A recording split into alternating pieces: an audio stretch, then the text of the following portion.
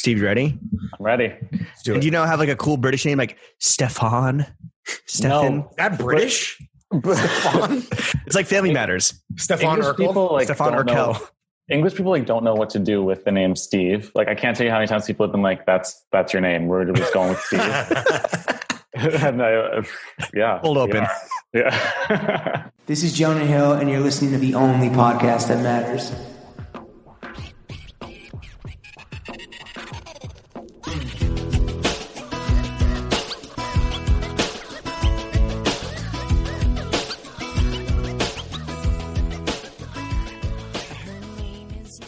Throw Gang. We are joined by the Prince of Partnerships, the resale ruler, the expat bringing sexy back, the Depop Don Dada. Hey, Mr. Magna Carta. He's been called the brand whisperer. Sub-brands. Malige of Love Island. He's been in a UK hole for 4 years. Depop's head of brand partnerships, Steve Duell. Hey, 3 What's up, years. Steve? But yeah. What's up? Oh, yeah, sorry, my math is terrible. I'm an American. You told me August 2017, and I thought 4 years. I'm a fucking idiot. When was Steve on the previous podcast endeavor that shall not be named? Listen, 2017. yeah, that was my first trip back to New York, and so I got. Thanks for spending it with us, by the way. Yeah. In Barstool Sports. Yeah. I think I was working on like 2 hours of sleep when I recorded that. You know, You're just like, I miss America so much. What's the most American thing I can do right now? Go to Barstool Sports. That's Yeah, true. exactly. Ain't nothing more American than the stool and stars, baby. Shove 2 bagels in my mouth and let's call it a day. Steve, just like before, we are going to kick things off with a fit check. James mentioned your Sprezzatura off rip. We can kind of like work our way up to that. But do you want to start top down or bottom up? The choice is yours, bro. I mean, bottom up. This is So you're not a Bobby. You're not a do they, big. No. But they do I'm fit not- check reverse. Oh, in that's right. The UK, right? They just do it with the left side first. Oh, got it. Sure. Right. Okay. So Yeah. have at it, kid. Well, I'm not wearing any shoes right now because I'm in my house, but I was wearing these just like those classic Reeboks earlier today. I think they're called like the Club C's or something. Yes. Like the Club vintage C. ones. Are they It's only beat to like the death? hottest. It's only like one of the hottest sneakers right now. They Been on are that wave. they are beat to death to the point where now it's getting a little bit like I can't really wear these like I'm eating or something. Oh, really? They're like completely offensive looking. There's a hole in the bottom of them I just noticed today. Yeah. Bro, come on, man. It's Are fine. those It's fine. Reebok's having a moment here in the US, but in the UK, I feel like those trainers, that trainer brand, has always kind of been like a standby. Yeah, Am I I wrong? think so. No, I think so. I think there's also like, there's so many sneaker things that are just different here, but so much that's the same. But like, I learned this on TikTok, so take it for whatever. Oh, that's so worth. it's But, like, 100% accurate. it's Yeah. 100% true. Yeah. But like No fake apparently news. black Air Force Ones are like a boarding school girl sneaker. Oh, really? Really? Here it means murderer. Yeah. Yeah, well, Here it kind of the means same, to be criminal honest with activity. you. That's true. Yeah. Yeah. Yeah. In the UK, is 85% of sneakers also ass like it is here in the US? Yeah. Okay. Yes. Good to know. A corny sneaker culture is happening in the UK just like it's happening in the States. I think corny sneaker culture is universal. It's, you know? it's That's the global. post sneaker world it's a global pandemic. That's what it is. We're battling many pandemics, and that's one of them. Yeah. So this is this is the most important one, which is why this program exists. It's a Exactly. two theater fight. You guys Wait. are like the Dr. Fauci of the sneaker pandemic. That's typically how people describe us for sure, Steve. Wait, so the Reeboks you're wearing now, they have a hole in the sole, much like you actually. Yeah. And More sold than a Reebok with a hole. you don't have like a rotation? You only have like one pair of No. sneakers? I do. So I actually, Okay. to be honest, so I just moved to a new flat, if you will. Okay. What does that mean? Yeah, it is. Exactly. I don't have a like a place for my sneakers yet, so they're actually all like right here where I work. So during the day, I just kind of like rotate in and out. So I have some Stan Smiths over there, some Okay. Sambas. But wearing your sneakers to death till they're fucking roasted and toasted and Sauteed and smoked, flambéed. smoked to smithereens, like that's always been your thing. I remember you had fucking nylon or tree torn nylons that were like hanging on by a thread. Nylax. Yeah. I mean, I say this as someone who worked at Complex and actually was at the time they were like technically overseeing the sneaker channel. Didn't you help write the sneaker book? Didn't you interview me for the sneaker book? I interviewed you. Yeah, I did a chapter. Yeah. Okay. But that chapter I will say was on like a Balenciaga sneaker, so it wasn't like I was Right. Jordan. It was on brand. Yeah. Yeah. Jordans. Yeah. But no, I just like I don't like participate in sneakerhead culture that much. I'm like, You've I've always just opted been, out. yeah, just the classics that you can get, and then it's like easy when they're dead, and you don't have to like worry about it too much. Are sneakers a big part of Depop? I mean, we'll get into obviously like everything that makes Depop unique and special, but I have to like most sneaker resale shit is you're dealing with like brand new, you know, on ice pairs, like box intact, tissue paper, everything. Depop, it seems like it's mostly vintage or people kind of selling their own personal used Johns. Yeah, no, totally. So like, because I'm, you know, if you're gonna buy whatever the tier 0 thing is and then flip it somewhere, you'll go to like StockX or something, or Right. go somewhere else. Right. You're not really gonna come. There is some of that on Depop, but yeah, it's mostly like the sort of, you know, classic kind of styles that you can get, you know, like always. But people look for the ones that are beat to death, like that. That's like Really? that's really popular. Yeah. You need to get Chef on Depop. Yeah. How much can we get for your fucking Reeboks that are completely destroyed? What's the To price be on honest, those? I could probably sell them for like, I mean, it wouldn't be, I could spend like £10 probably, but yeah, Okay. I bet you I could sell that quickly. That is, Probably see, do everything that. is backwards in the UK. It's the fucking destroyed Yeah. sneakers that pull in the most coin, Exactly. most quid. I guess there really is a market for everything. Damn. And you don't have any like slippers that you wear in the house, Steve? Like you literally will wear your sneakers at home. You're not wearing I have- like whatever. Yeah, I have like Birkenstocks over there. I actually have these. Wait, hold on. Let me reach these for you. My friend works at some like, I forget what it's called, but some like, it's like Airbnb, but basically when you put your house on the market, they will rent it out so like people can still live there or whatever. And I don't know how they work out that thing, but they made these slippers that say Vibes. Oh, nice. But these were obviously not the final prototype because they look ridiculous and you can't like split a 5-letter word evenly. Yeah. Yeah, and So- one of that just looks like it says Roman numerals 6. Yes. Yeah, Right. Yeah. It's not. Six so I have B's. Oh my God. Bees. Bees. So, yeah, Those are terrible. those kick it around. Yeah, no, they're pretty bad. I actually thought like I should like mount them and frame them or something, but it's a lot of effort. You've been spending too much time at Soho House. Yeah. I should just sell them to them. Moving up to the Yeah. ass area. Or socks. Or socks if you have them on. I do. Socks. I have NA, who I know, friend of. Oh, right. Shout out. Yep. Shout out Nick. I told my parents because they wanted, asked what I wanted for Christmas this year because they still treat me like I'm 9. And I told them I needed socks and they bought me 20 pairs of NA socks. Oh, sick. That's that's actually like a really sick gift as far as like the bar is always lower for mom and dad when it comes to like John copping season, but 20 pairs of NA socks is a haul, dude. And wrapped them individually. So I kept opening socks. Wow. What? Your Did you mom went through the expect- trouble of wrapping each pair individually instead of throwing them all in a box or whatever? Yep. By pair 14, where you're like, I've given up hoping that you're gonna like put something actually special and expensive in one of these things. Yes. All right. I kind of was just like, I almost was like, does someone else just want to take this, like open these for me? I gotta haul That's everything. so wasteful on behalf of like, what is Mrs. Duel thinking? I mean, she supports fracking, I would imagine. Mrs. Duel, Mrs. Duel's very progressive, but Okay. I think the wrapping paper, that's as part bad of as the- it gets. Yeah. which is It has good. that she hasn't, her sustainability plan hasn't reached wrapping paper yet, but we'll get there. right. Okay. It's not part of her new Green Deal. Sure. Yes. Did she use throwing fit 69 as the promo code? to Yeah. get, like 420% off or whatever. Yeah. I wish she did use that, but I don't think we consider her a friend of the pod yet. Not yet. She will. Is she going to listen? Yeah, hopefully. We'll see. Last time there was some NSF not safe for mom. Bowdy talk. Not safe for mom. Not safe for mothers. Every podcast I think we've ever put out is not safe for mothers, generally speaking. Yeah. Is that your favorite sock brand, Steve? NA? That's like that's the one Yeah. you're going with? Yeah, pretty much. I mean, now I got 20 fucking pairs. So Yeah, right. You're brand loyal whether you want to or not, you know? It has to be your fit. It's the only brand that you support. The only yeah, sock I brand you can't have. fit another brand in my house, but yeah. Yeah. It Okay. was good. I've got on some Noah trousers, if you will. Pants mean undies here, so I've got to do that little coat. Really? Yeah. I wasn't. James, were you aware of that? No. That translation? Wait, pants? Underwear in England are called pants? Yeah. And What are- trousers and pants are are trousers. pants. And pants are Yeah. trousers. Yeah. Although I think there's some like regional difference. Like somebody that I work with in Liverpool says pants to mean pants and not underwear. Has that ever Very gotten confusing. awkward at all? Language Or like barrier. everyone just gets it?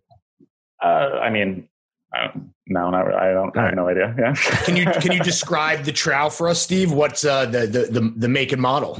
Yeah, so they're like Noah wide leg, black cotton, like a heavy cotton. Pretty good for this shitty weather. I love how their trousers fit. I think that they could be hit or miss for different body types, but definitely cropped and definitely wide and stovepipes. Yeah. No, doesn't stovepipe mean skinny? No. No, it's wide and it's like a fucking ship smokestack. It's like a stovepipe. Yeah, exactly. Okay. All right, never mind. Then I am misinformed. Okay, and then working our way up. What's the shirt? The shirt underneath is this is Noon Goons that I got at the brothers. Yeah. What's up, brother? Yeah, hanging loose. Yeah, you do a lot of surfing, I would imagine. A ton. Were you at the capsule when the Warriors of Radness, the beta Noon Goons, like were on fucking hella acid or mushrooms and just like destroyed everything in the coolest way possible?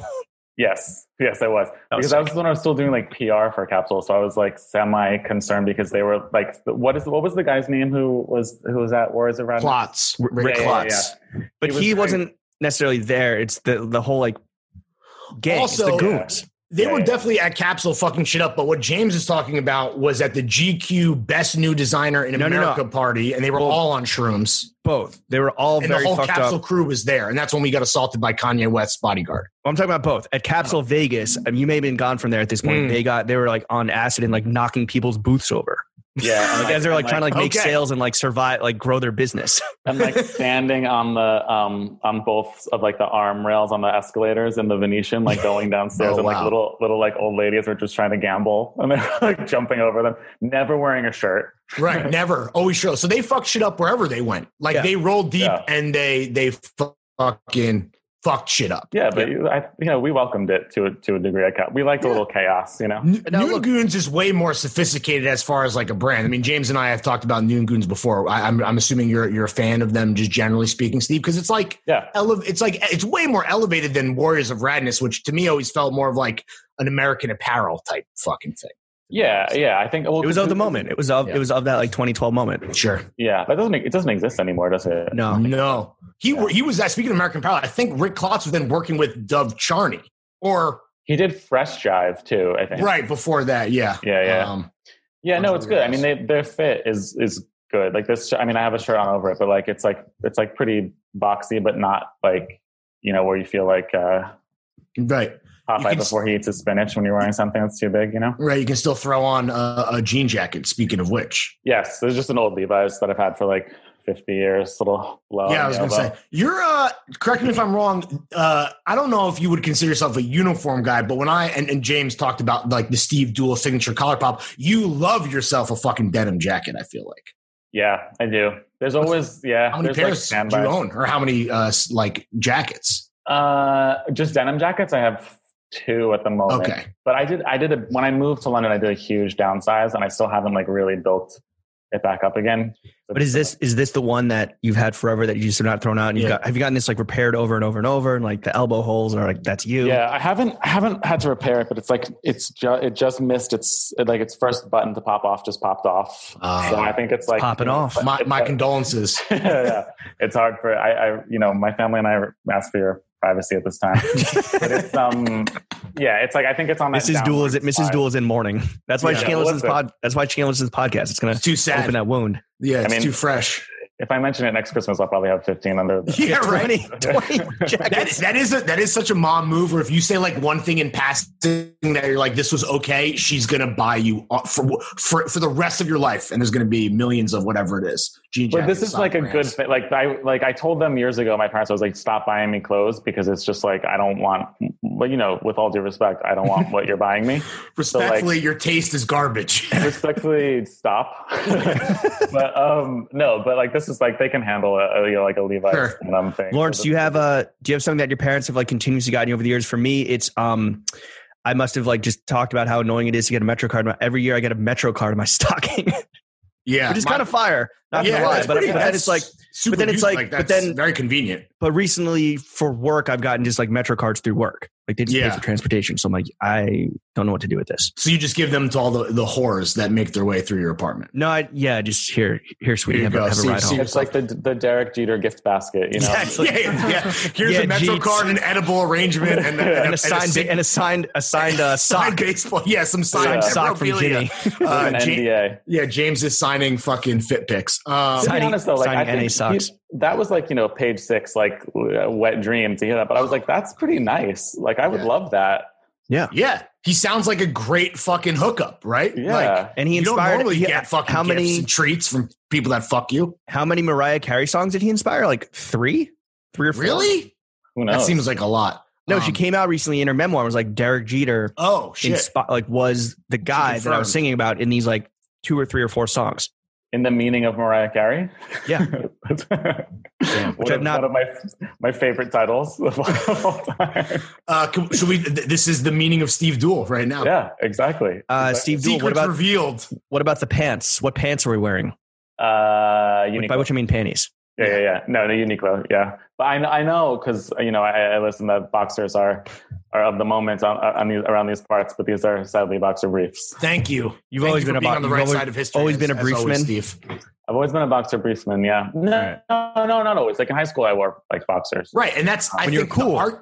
You're cool and young and hot. When he was a baby. I mean, that's the thing. Boxers are the underwear choice of fucking babies. That's what we're talking about on this. No, that's the whole thing, James. No, I think it's a comfort thing. All right. Whatever, any jewelry? Yeah. I have a watch. It's my dad's. I think I had this back in the BPMW days when we worked together. My dad's old Rolex. Oh, nice. Yeah. Datejust? Yep. It has a blue face, which I kind of like. Face. I actually just looked it up because he got it like, he had it for years before he gave it to me. And I just looked up, it's from 89, which is, nice. I had no idea before that.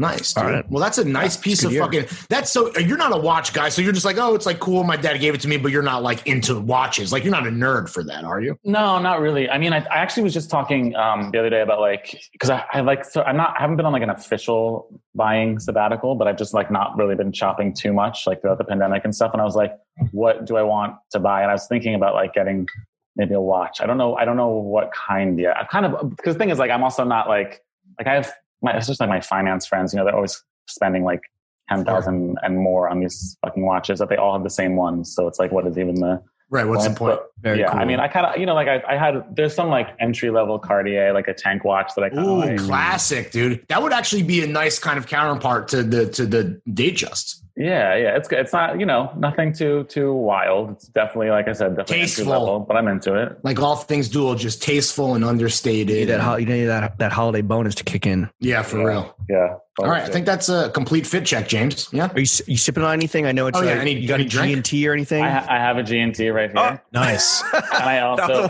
wild guess. Yeah, and I do have some beers on deck just in case. We'll see how it goes. Thank you for coming prepared, Steve. And I think that's a complete fit check and a drink check. And that tells you everything you need to know about Steve. He's prepared, but ready to party. All right. At a moment's notice. Let's get into the bangers and mash of this podcast.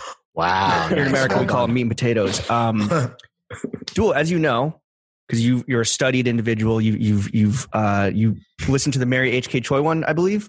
You like that one? Yeah. The 3 main subjects of this podcast, the only podcast that matters, are money, ching, meats and cheeks, sucking and fucking, and most importantly, Jimmy and Larry, the goddamn motherfucking boys, ourselves. Yeah. So we're going to start with ourselves. Obviously, most important thing, in like 2 or 3 hours, we'll get to you. So what's crazy is your boss, Depop CMO, is a huge fan of throwing fits. So my question is, are you doing this pod because we're the only podcast that matters, or are you just doing this to suck up to Peter Semple? No, I didn't tell Peter that I was going on it. I'm smart choice. Choice. I'm not going to tell him. I'm just going to let him see it on Instagram. That's a bigger flex though. So I see actually that strategy makes a lot of sense. Yeah. PD, we get it, but Duell just came here to flex. Yeah. Wait, so are you saying, Steve, that we could have probably got like Pete on the pod instead of you? Oh, 100%. He was well, that's James. That's on you, bro. Does he have clout? Yeah. Does Steve have clout? Well, that's the fucking question. Steve, Probably not. he's not going to watch the video, so blink twice if he doesn't have clout. Yeah. No, Peter's great. Oh my God. He actually, because you guys came up because at one point we were like thinking of working together in some capacity. And we were talking about it, and Peter didn't know that I'd been on it before. And I told him that I'd gone on whatever years ago. And he said very like innocently, he's like, well, why did they?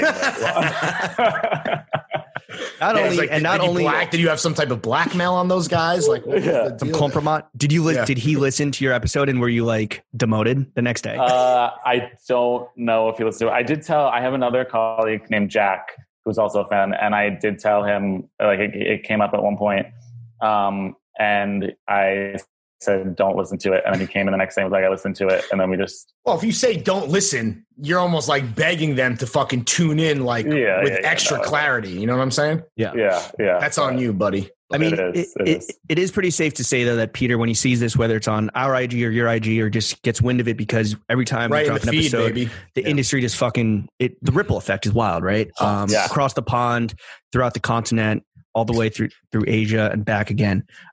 So we know that Peter's listening right now. Shout out, Peter. Hit us up in May. But here's the thing, right? Since you interviewed us each way back in the day at our my internship and Lawrence's entry-level job at BPMW, we're going to flip the script and interview you, especially knowing that your boss is listening. So my interview question is, and Lawrence, you can take number 2. Sure. What's your favorite office supply to steal? you know what I do still is like tote bags. Oh, wow. Like, you were very open about stealing from the workplace. Yeah. Are those normally reserved for like guests who come through HQ? Speaking of, I think we like all got, like Derek Jeter's apartment. There's a little. Yeah, exactly. We all got one, but then like I'm not dual though. I'm carrying shit. I got stuff to bring back and forth. Right. Please, sir, may I have some more totes? Yeah. I'm carrying this whole goddamn company on my back. Right. Exactly. Let me get a tote.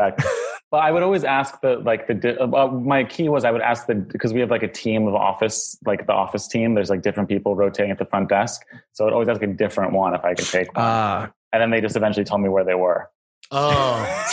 So now you go right to the source. Yeah, exactly. You're fracking the tote bags. Yeah, but I haven't been in the office, so we haven't been working from home. So Are you running low on totes? I'm fiending a little bit. I gotta get that scratch. Gotta go make a tote run on the weekend. a real totesman. Okay, Steve. The next question in your interview: what would you say is your greatest flaw? Oh boy. Besides your addiction to tote bags. Yeah. Aside from my what is it? Wait, what is the word for? Am I drunk already? What is the word for shoplifting? Like kleptomania. Yeah. Aside from that, my greatest flaw, Lawrence, is that I care too much. Oh, of course. That's about the tote bags. Same. Yeah, about totes. I care too much about totes. Yeah. Would you say though that like if we were to talk to Peter or any of your colleagues, is there like a little like office joke about like something that's difficult about Steve? Despite like, what's the problem with Steve? Yeah. Well, see, so I've recently had to as in this morning, I had to stare down the barrel of this gun because I had to fill out my self-evaluation for my performance. Oh, the worst. Yeah. What'd you grade yourself? We don't have a grading system. It's all like open-ended answers. But how liberal arts of you. Very cute. It's tomorrow, so I guess really, I'll update everyone on how that went. But I think I'm a team of one right now. So sometimes, maybe like my patience might run a little thin. With yourself? With like, just like the fact that I have to kind of do a lot to get stuff together. Are you hiring? Like, I know Depop just made a big hire because you're booming right now, but like for anyone listening, like could they work for Steve Duel, for Mr. Duel? They could potentially, yeah. I think probably next year there'll be this is like a new team and like a new position that I just started. So, and then a lot of it, we went into, I only started in this role. I've been at Depop for 2 years, but only started in this role in January. And then we like dove straight into a global pandemic. Right. Yeah. So, well, I can confirm for anyone hungry for a job, I can confirm that Steve Duel is a wonderful boss, whether you are a intern, entry-level PR guy. And then I don't know if I was your boss at one point in Complex. It was kind of weird there for a second, but he's also an excellent reportee. Kind of. It was weird. It was like diagonal. You were definitely senior to me at Complex for sure. Yeah. You were like a director, right? I don't know. I mean, I basically got a promotion like every 3 months. It was sick. He had an office But that very he shared, confusing. which I guess was with Gian. Did you ever have an office? Yeah, I had an office I shared with Ashley, who was I think her title was like managing editor or something. Right. That's right. That's right. Interesting. But no, okay. So going back to those BPMW days, everyone is always really, and like, it's like, yo, listen to the fucking podcast, do your homework. Then you wouldn't have to ask us this question. But a lot of people still are interested in the mythology of throwing fits and, you know, specifically our origin story. You were there when me and Lawrence first linked up at BPMW. And we asked this question to Chris Carrata when we had dinner with him last week. That thin-lipped bastard, which is something you called him once. Yeah, I had a dream where I kept, because Lawrence, you remember the Mexico trip, right? Yes, of course. We talked about it at dinner. Would you remember there was that long stairway down to like the dining table near the water? Yes, we were also roommates on that trip. We were. Yeah. Oh, wow. Mm-hmm. We so I had a dream in Mexico that a fever dream, yeah, for like the 1 hour of sleep that we got collectively for the whole yeah. week.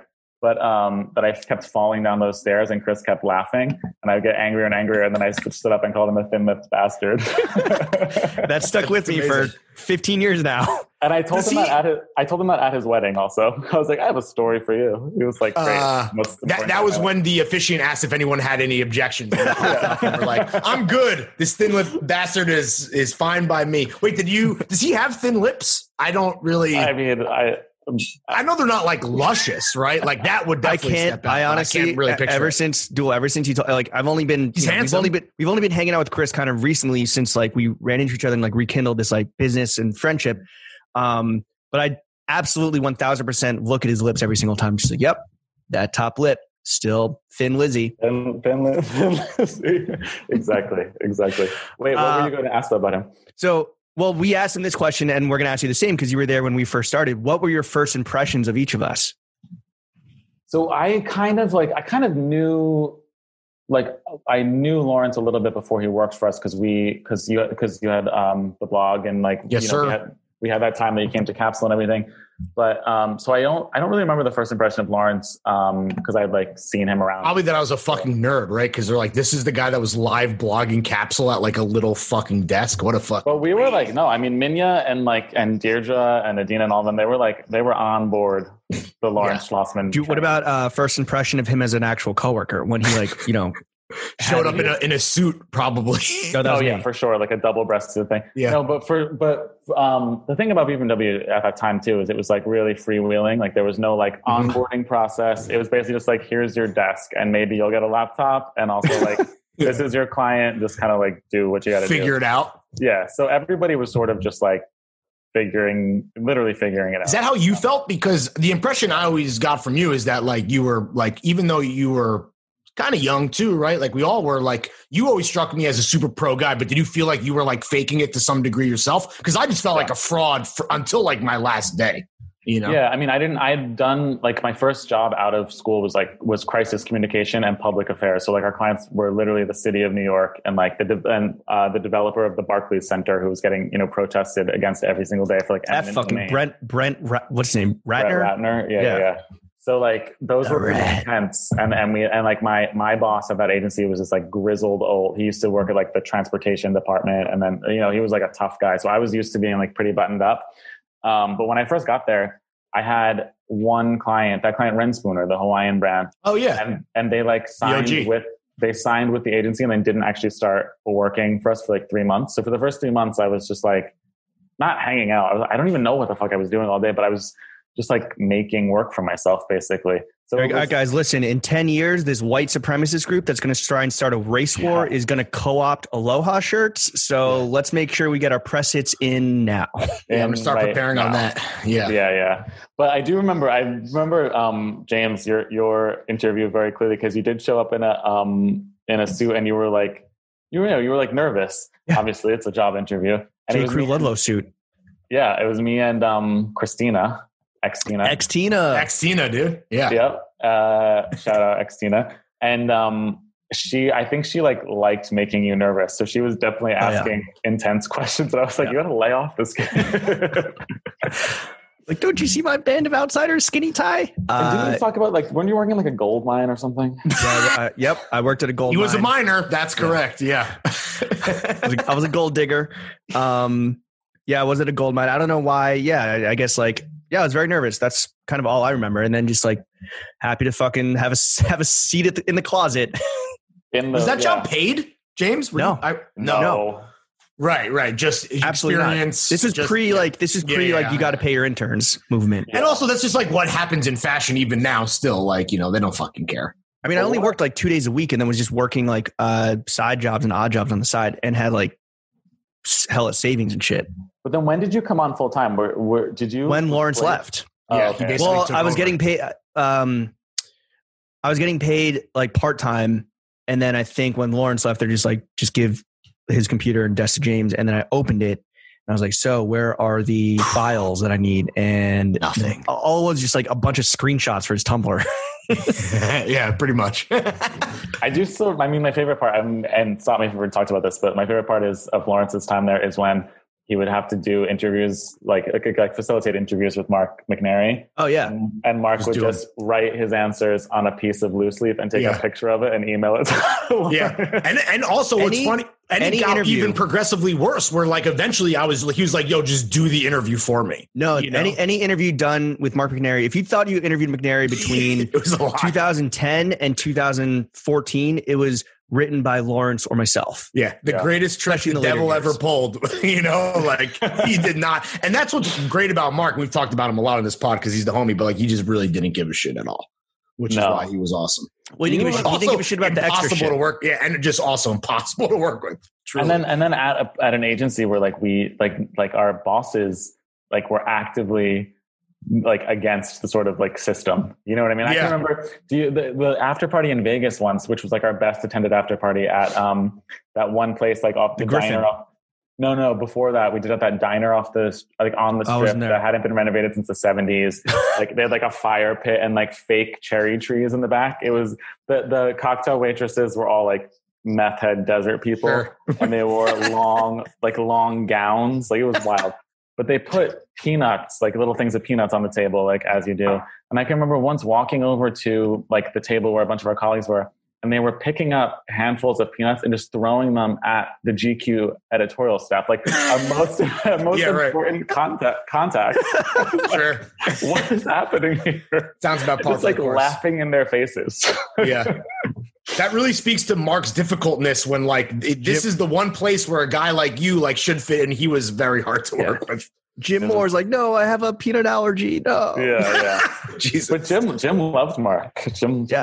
Mark was very popular. He was a lovable curmudgeon. Yeah. And we'll talk about this in a future episode that we recorded in the past because James and I transcend the space-time continuum, but he was ahead of his time. I mean, he's very popular in our little world, but everything that he was, this just speaks to the cyclical natures, not just of fashion, but menswear.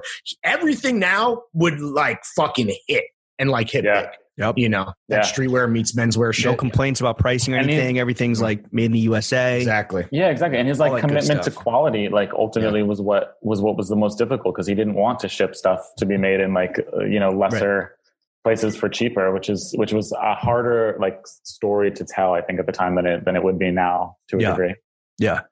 Well, so it's interesting to hear your perception of us. And I think this is a question I really want to ask is the perception that people in the UK have of Americans right now, because it's there was a big article in the Times about how everyone across the world is yo, what the fuck is going on in America with COVID? Not just with Trump, but with COVID, with these fucking, racial, social justice upheaval. So right now, just anecdotally, what are people over there on the other side of the pond, the blokes and the lads? What are they what the fuck are they saying about us? I mean, it's, we're in our own, I mean, I say we, the England is in it, or the UK is in its own situation. You guys are fucked too. Sure. Yeah. And I mean, we're you started it, motherfucker. And we're barreling toward another lockdown as we speak. So it's it's a whole, it's not, we're on the same page in a lot of ways. I think just generally like pandemic and politics aside, it's definitely a thing where you need as an American here to sort of transcend stereotypes. So it takes, and also just like simple things that seem so obvious, but I didn't think when I first moved here, like the cultural differences are in just the way that people socialize. Like I can remember having friends who I went to school with who were from here, who had a friend come to New York when I was living there. And like, you know, my friend group would come, we'd hang out, we'd exchange phone numbers, we'd invite them out.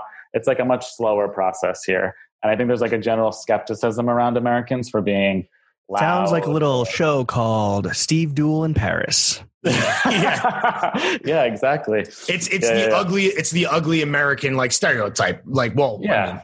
Fully. And you know, it's easy. I mean, now that we haven't had American tourists in London in a long time, but like, you know, I could see, you could pick them out. You know what I mean? Like I could tell an American, and it's not because I have any sort of like, you know, aside from the fact that I'm American and lived there up until 3 years ago, my entire life, it's like, there's just like a noted difference. Like it's hard to not notice the even like the demeanor. When I visited you, when we linked up, like 2016, 2017, when you were still in school, I believe your speech you had that like inflection where you were like, do you want to go to the local, like the or whatever?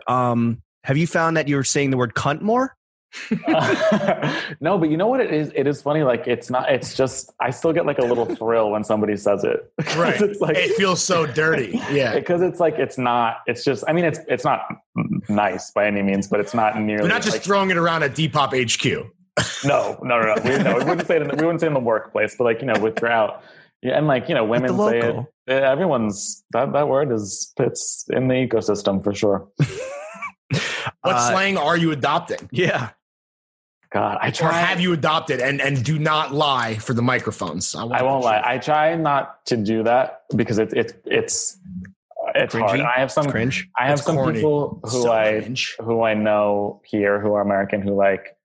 I'm like, come on, guys. This is. But they're like, hey, you guys want to go get some cheek? You want to get some cheeky Nando's? Yeah. Or they're like, you know, some cheeky cunts down at the Nando's. Yeah, want to meet those cunts at the Chippa? Like we're mates. I was like, we're not fucking mates. Calm down. Like another American person talking to you overseas, but calling you a mate. That's embarrassing. But there's some stuff you have to do. Like, you know, I call it my flat because it's what people call it here or whatever, but like, I still feel like a dick when I say that. You say fries or chips. You say chips. Well, if I'm ordering them, I say chips, but when I'm talking about how I like them, then I say fries. You call it the chipper? The chip shop? The chippy? Yeah, fire. I've never actually heard anyone say that. I think it's an Irish thing, maybe. What's the one thing about America you miss the most? Just gnaws at your soul. I miss like New York specifically. I miss just like talking to New Yorkers. I miss the sort of just like you know, that's New Yorkers are a special breed, and that's like my whole family is from there. So I miss that.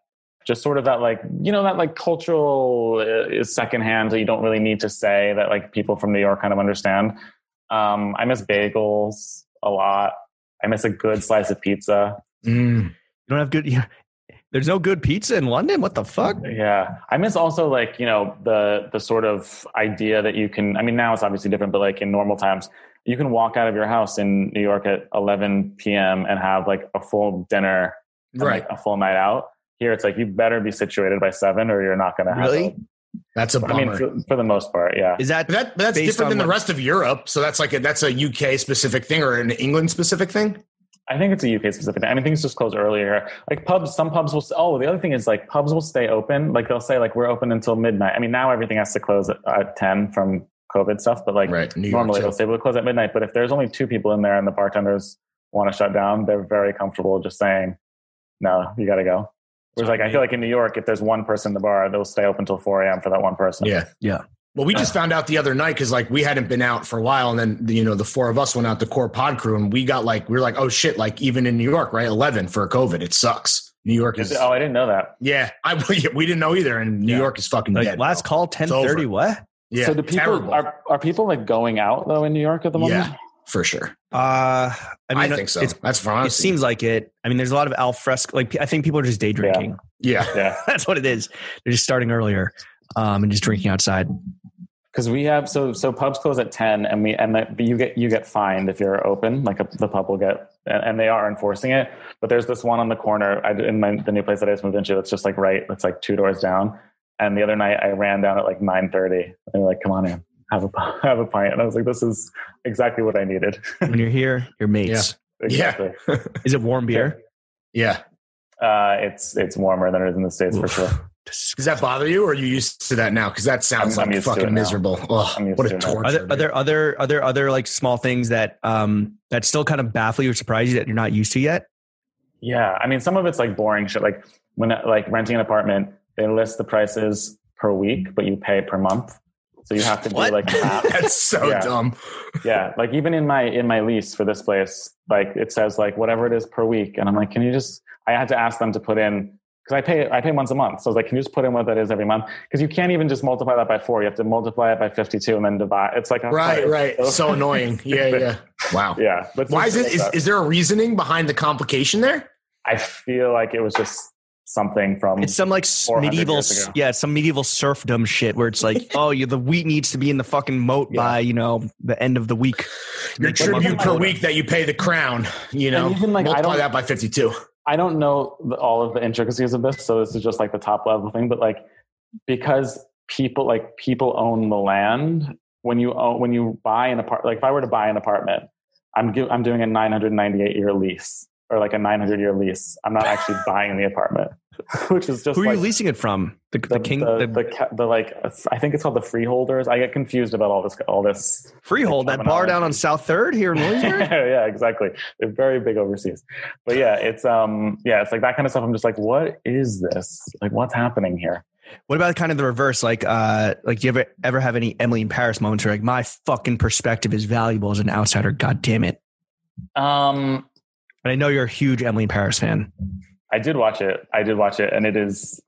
I saw someone on Twitter was like, basically what this show taught me is write your show right now because they're making anything. Yeah, shoot your shot. Yeah, for real. Shoot or shoot. There's one scene, and I took a video of it on my phone because I just like couldn't understand. First of all, she wears hood by air in one scene, which is I know like mind blowing. But there's one scene where she's like drunk and making out with somebody, and he tells her that a champagne. They weren't drinking out of a flute. The glass they're drinking out of is modeled after Marie Antoinette's breast, and then she puts it on her own breast, and then he just grabs her other one, and that's like the precursor to the sex scene. And I'm just like, what is happening? Sure. That definitely has happened in real life ever. Chef here is a big fan. I made it through one episode and 4 minutes of episode 2 and was just like, I can't do this. People are that's the whole, like my wife watched it, but it's just hate watching, right? For the most part. And that's fine, but please don't tweet about it. Chris Black. But yeah, do you have any moments where you're just like, people turn to you as like the American, like whether it's like kind of politics, what is it? Why did Trump tweet this? And you're like, I don't. Yeah. Do they ask you as like the resident? Oh yeah. Everyone wants to talk about Trump constantly, like to me at least. I think generally, do they like him? No, but they also the funny thing is I get asked a lot about AOC as well. Really? Yeah. Because she's a global brand, right? At this point, shit. Yeah, and I don't really have that much to say. I'm just like, she's a congresswoman who's making it work. I don't know. I don't know what else you want me to tell you. She's a working woman who's doing the best that she can. She's just a working girl. Yeah. Send them the clips. I feel like she's been on Deezus and Mero like twice now. Along with us. I know. Well, I think what I'll actually do is just send them the clip of her dancing on the rooftop. I think that. From fellow Boston College alum, no? Is she? I didn't know that. Yeah, I think so. Oh, I think she might have been BU. Oh. Yeah, I think she went to BU. Safety school. Yeah. Sucks to be you. Wait. Got him. That's a good one. Good episode title. Steve, do you care that people want to make you like the resident, like token American? How it is in America. Oh, I have like a black friend. Or you like, oh, I have an American friend, and they just fucking turn to you. Do you appreciate that, or is that fucking annoying at this point? No, I don't care. The one thing that I find like annoying is sometimes like my friends, not only like British people, but friends who live here or from other places will send me links to articles about Trump. And I'm just like, I don't have anything else to say about this. Like, that I don't like him and I don't support him. I didn't vote for him. Like, I feel like I have to like have something to say sometimes. And I'm just like, I don't know why he hates everyone. Like, I can't tell you. Yeah, you have no. You're like, I don't have any added perspective here. It's just I don't know why he posted a picture of Joe Biden in a wheelchair today. Like I have nothing to tell you there. That was objectively a pretty fire meme because it was a sick dunk. That's why he did it, obviously. Because that's how he's going to win. Let's talk about Depop for a second. So, and you bringing your expertise, American or not. I mean, Depop, I don't think people really get it over here. Like, because I did a bunch of research because we were trying to make a Def Jam Depop partnership happen. Yeah. And ultimately didn't happen, not for want of effort or skill or handsomeness with me and you, more just the other people fucked it up, mostly on my end. But Depop is huge in the UK. I mean, it's completely saturated the market. And the last few times that we've kind of talked, it's about how Depop is really trying to crack the American market. So I guess how do you tweak things to get Americans on board? Is it like dumbing things down? Is it making it like, are you selling guns on Depop now? Like, how do you get the American consumer on board? No, I mean, I think the biggest thing is we have an office in New York. So we have people there who are, Lily, I just want to make sure you're still awake there. He's not. Taking notes. Don't bother. No, but we have a New York office and we have some people in LA too. So like those people are on the ground too. They anything that we put together. Well, first of all, they're creating campaigns that are US specific, but also they're providing input for it. It's just as much as anybody else is.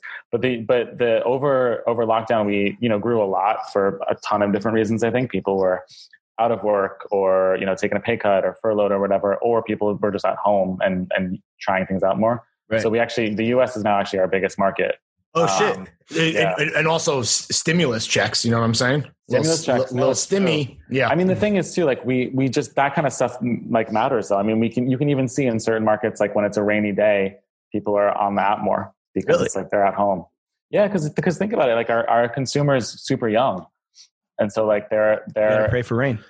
Yeah. They're not in school anymore. The resale industry had the exact different. There's the reaction from the pandemic to podcasting and resale is night and day. No one's listening to podcasts right now. Yeah. James and I can attest to that. Whereas everyone is at home, fucking copping up. Someone call it pandemic profiteering. Others would call it. For others, it's just simply trying to survive this pandemic in podcast business as usual.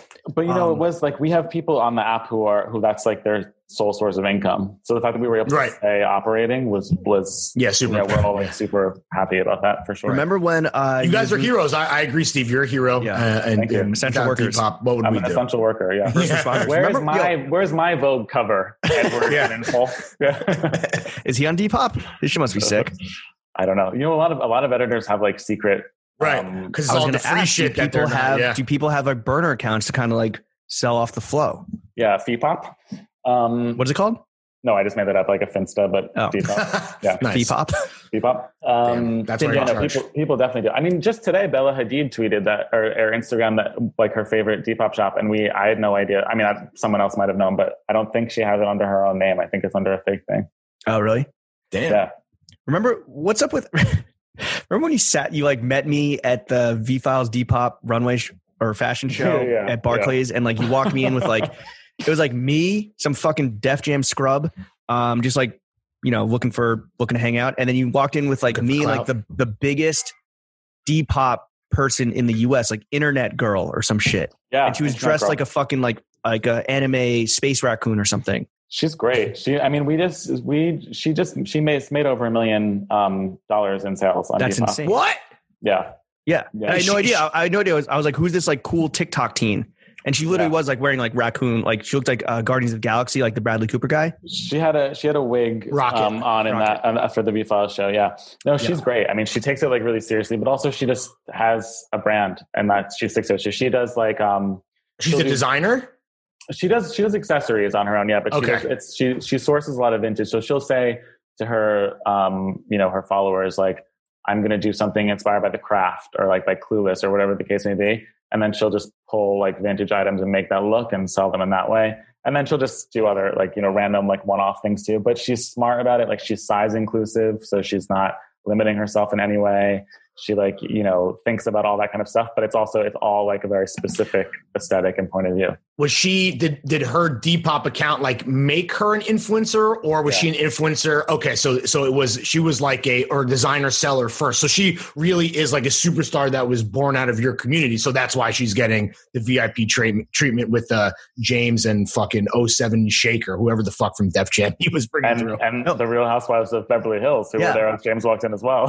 And, damn, okay, that's real celebrity. Lawrence, you know who I sat next to was, do you remember when we did Fashion Bros and we went to Lincoln Center for New York Fashion Week? Yes. And Gabriel Held, famous vintage guy, pulled up with like a Filipino She's wearing rapper. the Tim heels, right? Yeah, and like a see-through sheer thing. It was like 2 degrees out. What was her name? Like Raise B or some shit.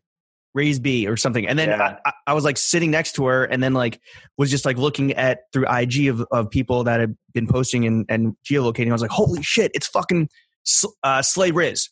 That's her name. Oh, yeah. Slay Riz. Yeah. She was in a full like Buzz Lightyear. Isn't she like a downtown like figure? And when we interviewed her for Fashion Bros, like it's just us being ignorant, like straight white guys, like in menswear, like, but she was popping even then, right? But we just didn't know. Yeah, I think she was because we did it with VFL, so I think she was one of their like lists that they worked with for a long time. But yeah, no, that show was. I mean, I'd never actually gone to a VFL's runway show before that. Like, I'd never done it during Fashion Week. I mean, they're legendary. They're one of the only good New York shows, right? Like, there's that iconic Young Thug moment where he gets up, smoking a blunt, and like in his adjusting that fit that he then wore on an album cover later. But sad to state the obvious, but I learned recently can confirm that was staged. That was like, obviously, but it's still fucking sick. I know, which is like you don't want to believe that it was like you want to believe it was organic, but like unfortunately, nothing is. And then he wore Rox Brown, I think, was in charge of that. And was it the dress that he wore on Jeffrey or that designer? No, that's it was the dress. He saw the dress in the runway show, unless it was like I think the moment was manufactured, but then I think they were like, yo, we should wear this. And then the cover became a moment. So that's like the one cool organic thing. So James, not everything is a lie. Just most things are lies. Everything is capitalism. Yeah. Everything is capitalism. Exactly. Dude, I mean, obviously, you've already mentioned TikTok. You've already mentioned 90% of the Depop audience is under the age of 26. Yeah. Are you now, after a few years at Depop, are you Gen Z fluent? Or are you still slacking your interns like privately like, yo, what does this TikTok mean? Yeah. Hitting up Lily to ask. Who's PP cocaine? I think I know it's on a need to know basis. You know what I mean? Okay. So there's also some things I just like let some things pass me by. I'm just like, I'm not going to like cottagecore. I was like, I don't need to know about that. That's just Gorp for basic bitches. Yeah. So that's fine. Other people can handle that. Pinterest Gorp. That one go. Pinterest. So I mean, I know enough. I know what I need to know, you know? What was it? Is there one thing that stuck out that like really kind of like that you thought was cool? Yeah. That you thought was, you're like, damn, this is actually like tasteful from the younger generation of Zoomers.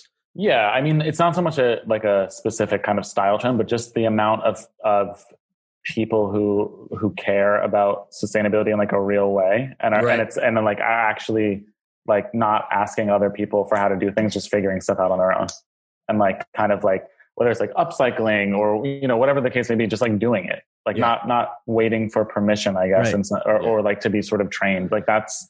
I mean, it sounds like super cheesy, but that is the thing that is the most inspiring. No, it's true. That generation of even like cool guys and girls, like their respect for vintage definitely feels there's a magnitude around that I think kind of like passed by us. Not that vintage. I mean, vintage is always cool, right? Yeah. But there's definitely a focus. And how it's shared, like it's a flex, right? Yeah. Which is great to see. But I agree. That's something that you like. Yeah, you want to give these motherfuckers that are coming to steal our jobs no fucking credit, but credit where is credit. They're also just like they're so nice. Like the sellers, especially, they're like so nice to they're so supportive to each other, and it's not fake. It's like they like shout each other out all the time, or they'll buy from each other and shop from each other, and it's like it's nice that it can be like not a negative thing when everything else feels so negative, you know? Do you follow Depop drama on IG? It's so good. I don't, but it's real. We know. But like it's all like usually it's just like very Yeah. funny mix-ups. It's like, oh Right. shit, sorry, I left Yeah. my ketamine in the pocket. I didn't mean to send that to you. Or can you please send the K back? Yeah, or can I wear this track jacket in like a little squabble outside the pub, and then some dude doing like full roundhouse kicks like into his front facing camera, and the guy's like, all right, sick, like I can definitely fight in this. I can maneuver, I mean, it's yeah. There's a lot of. I mean, one of them. So we did something with Selfridges, where like we had different sellers come in, and like every 2 weeks they change, or every week or whatever they changed, and different sellers came in. And Selfridges obviously looks at everything and whatever. Yeah, and yeah. somebody had like a package of like biscuits, like tea biscuits, in the pocket of this jacket. And the people at Selfridges were just like, "What the fuck are you guys doing? How did this arrive in our show with a thing of biscuits in the packet?" As a Pulitzer Prize winning journalist, I Googled Depop and went to news in Google about an hour ago. And the big ticket news item recently was someone was trying to sell a pizza for like 80 pounds on Depop recently. And that like had a bunch of headlines. That and your quote in Covetor. Yeah, I know. Which I did a long time ago, and it was great. But I was also just like, I wish I had a do-over. Update that. Yeah. You know how it is. That's what this podcast is for, man. Exactly. Well, which brings me to my next question. I'm the transition titan. Why is it so? Like, we talk about how the Gen Z, they're just doing it, and it's like they're not waiting for permission. And it's like, yo, brands, like if you're trying to actually get into sustainability, green fashion, which doesn't exist, but if you're trying to do it, like, why don't you learn from them? Why is it? And part of it is that, but why is it that brands are finally coming around to the resale marketplace? Because it wasn't that long ago that brands were like, ugh, what the fuck? Oh, this is terrible for us. This dilutes our brand, equity. This is we don't monetize this. Like, why is it now? Antagonistic, even from my experience. I mean, like, you have like point. Chanel sued the Real. You know what I mean? Like it was like stuff was real. I think there's a couple different things, and like brands across the board generally are at different levels with understanding like some responsibility for all the stuff that they create and how they can do that in a meaningful way. For some people, it's like resale is exciting, and Depop specifically because you have to interact with your customer. Like we don't give brands features that the individual seller doesn't have. So like you can message, if a brand's on Depop, you can message them, like DM them, you can comment and like. The playing field is level by design.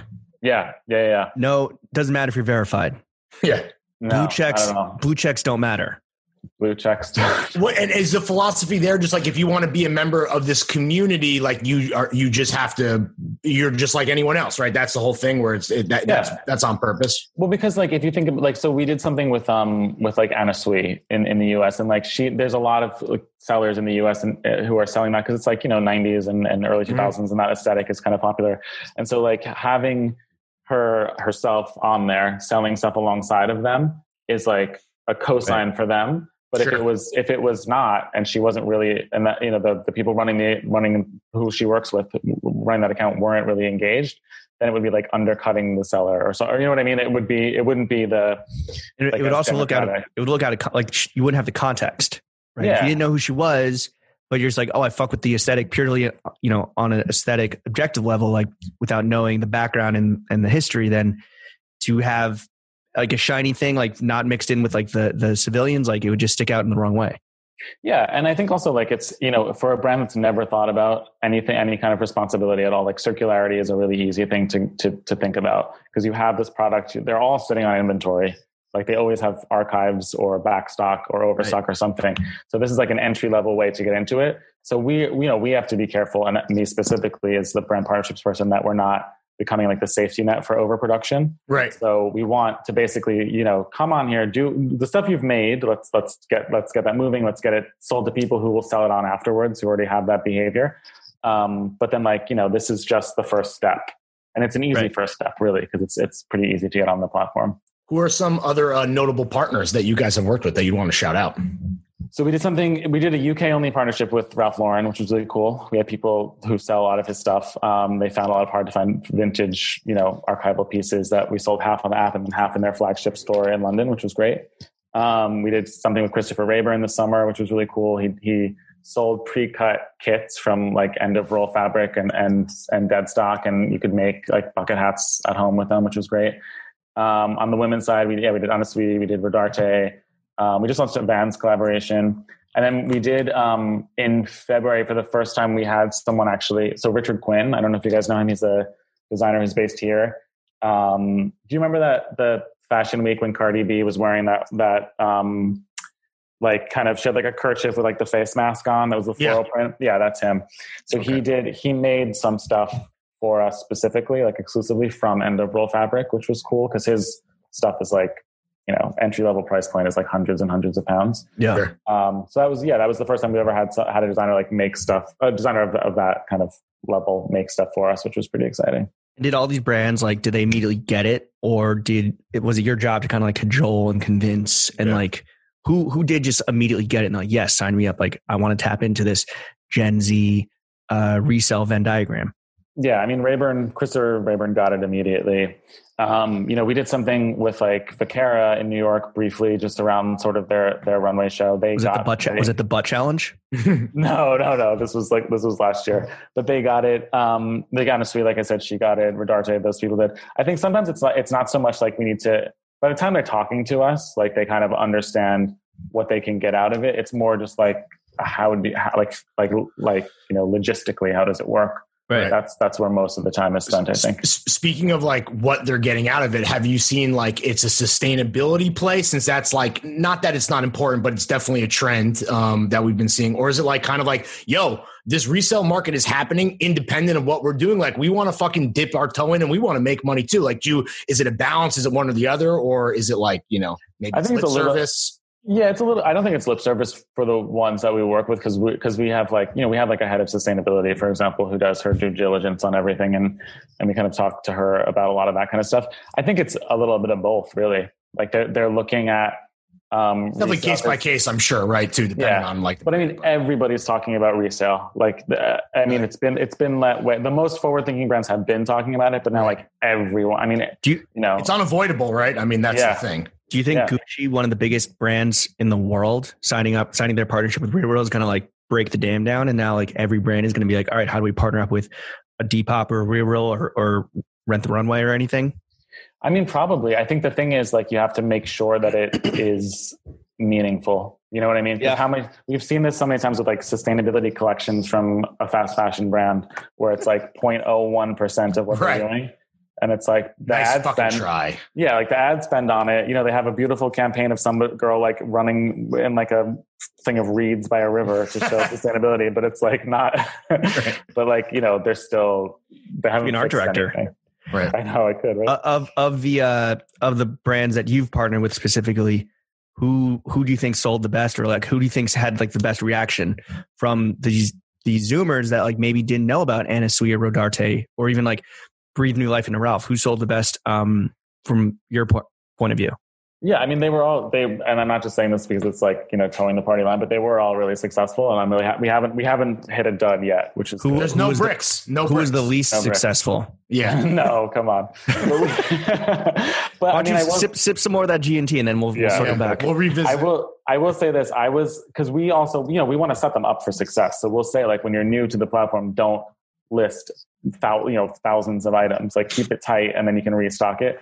But I will say the amount of product that Rodarte sold was, and how quickly they sold it was really. Velocity played a role into. Okay, was that because? So like, is that because the Depop users knew Rodarte from when they were growing up, or was it just that the Rodarte aesthetic just fucking clicked because that era that they came up in is like perfect storm, the aesthetic that is popping right now? I think it was that. I also think like frankly, we got a ton of press on it. And I think that also made it a difference. Shout out to our PR team in the US. But yeah, they greenlit this pod, so shout out them. Yeah, exactly. Yeah. And actually, you know what, when I asked, so Becca is our head of PR, when I asked her if I was like, can I go on this pod? And she was like, as long as you give me a shout out. So shout out, Becca. Well, there you go. Steve, as the head of brand partnerships, like and if you had your druthers, who's your dream partner or dream partners? Oh, I mean, there's a lot. There's, I think like, the sort of like mass, like, working with like a Nike or an Adidas or a Reebok or like one of the ones who sell a lot. I mean, I would love to work with Ralph again and do something different there. that was also like, that was a UK only partnership. So to get something that was like global or in the US would be amazing. But there's like brands that which I feel like we could do something really cool because just the resources are there from our side and from theirs. But I'll always have a soft spot for like the indie or smaller designers. Bro, Mark McNary. No, but there's brands like, like Bethany Williams here in London is like a real sustainability fucking leader, or like, the brand like Bodhi. I think like our community probably needs a little bit more time before we would do something with Bodhi necessarily. And also like her price point is super high. Sure. So we'd have to figure out a way to make it a bit more accessible. But like those kind of things, it's like I like the big ones that are kind of like splashy, but well, it's almost like how do you even work with, I know Depop is like not small potatoes, but like how do you work with a Nike? It's like almost like too big, right? Yeah, I mean, it depends. I mean, they wouldn't necessarily, like a brand that has such a set distribution like system and have all those channels, they wouldn't necessarily like open up a Depop shop. Right. And I can't speak to Nike specifically, they might, but I'm saying like, brands of that size. Yeah. But we could work with like sellers, I think, and like kind of, whether it's like, I think there's a huge appetite for sellers for like sourcing inventory, whether that's like dead stock to make something new with or upcycle things, or just like getting them product and stuff. So that's like a very much something that I'm interested in talking more about for sure. You mentioned a price point, Steve. Is that the thing that you guys are super sensitive to when you're thinking of like partners that can come in, like where they sit versus like what your audience can typically afford? Is that like the main thing? Yeah, I mean, I think it's not necessarily there's a number so much as it's like you want to make sure it's worth it and that you can sort of like communicate that value in a way that makes sense. What's the average price of a transaction on Depop? Come on, I can't tell you that. Really? Oh, I don't know. What's the most expensive thing you've ever seen sold on Depop? Besides the pizza, the $80, the 80-pound pizza. I couldn't tell you any. I mean, I wouldn't be allowed to tell you anyway, but I actually don't remember it. But I know some of our highest selling items, when I looked it up once, like a year ago, it was a set of 2 Rolexes that sold on Depop. Oh, wow. Yeah. When it sold. What? And it sold. Yeah, the same buyer bought 2 as like a bundle from the same seller. It was Brandon Sales. It was it was Drake buying a Chrome Hearts Rolex. Yeah, exactly. Yeah. Speaking of Drizzy, one of the biggest rappers in the world, you don't really you work with brand partnerships, not necessarily celebrity partnerships, but I think early on, like that was kind of under your purview, and a celebrity that I know that you work closely with because you were like in charge of kind of bringing Depop to the Texas region, and you wanted to work with a Texas big celebrity, and you worked with Megan Thee Stallion. Hot girl Meg. Hot girl Meg. How was that? Like, just tell us about that, because I don't even know what to ask you. Like, that's just... I mean, it was great. We worked with her team, and they were all... It was also at a time when she had like a whole new team. So this was... The campaign launched in January of January 2020, and so we did most of it. Like, we started talking to her team in like October, probably September, October. Oh, maybe even pretty fast. Yeah. I mean, we got her at like the right time because she obviously, she's just like, her profile is just like skyrocketed. She went nuclear. Yeah. But it was fun. I mean, this is like the kind of thing that it's, it like, if you had told me as like a kid or whatever, I mean, obviously I wouldn't know who Megan Thee Stallion was, but if you told me like, you're going to fly to Dallas for 48 hours to like do a photo shoot with Megan Thee Stallion, it felt very like glamorous. I was like pretty excited about it. But no, she was great. I mean, she came in, her stylist had previously bought stuff on Depop, and we kind of knew that. So like, she was familiar with it. She was a super fucking professional. I mean, came in, like, I have never, because, you see from Complex or from, wherever, from writing for other places, you see it sort of like some behind the scenes stuff. I've never seen someone come in, and we filmed some behind the scenes content with her where we like gave her like rough of what we kind of wanted to portray in the video. She hit those fucking talking points, like one take every single time. It was very She's impressive. A pro. She's a fucking pro. Also came and did her own hair and makeup. Really? Wow. Save you a bunch of money. Yeah, right. So unlike every other celebrity, well, she's smart. She was pocketing that budget, right? That went right back in the fucking hot girl's pocket, baby. So unlike every other celebrity interaction Lawrence and I have had, she was not a monster. Yeah. No, she was great. I mean, it was great too because like we kind of, her agent was on set with us when she was because she got ready at home and then she showed up to set. And so she came and there was like one car that came and her stylists were in it. And then another car that came and had like some other team members. And then we're like, oh, this is probably her. And it was just an assistant with her dog. Nice.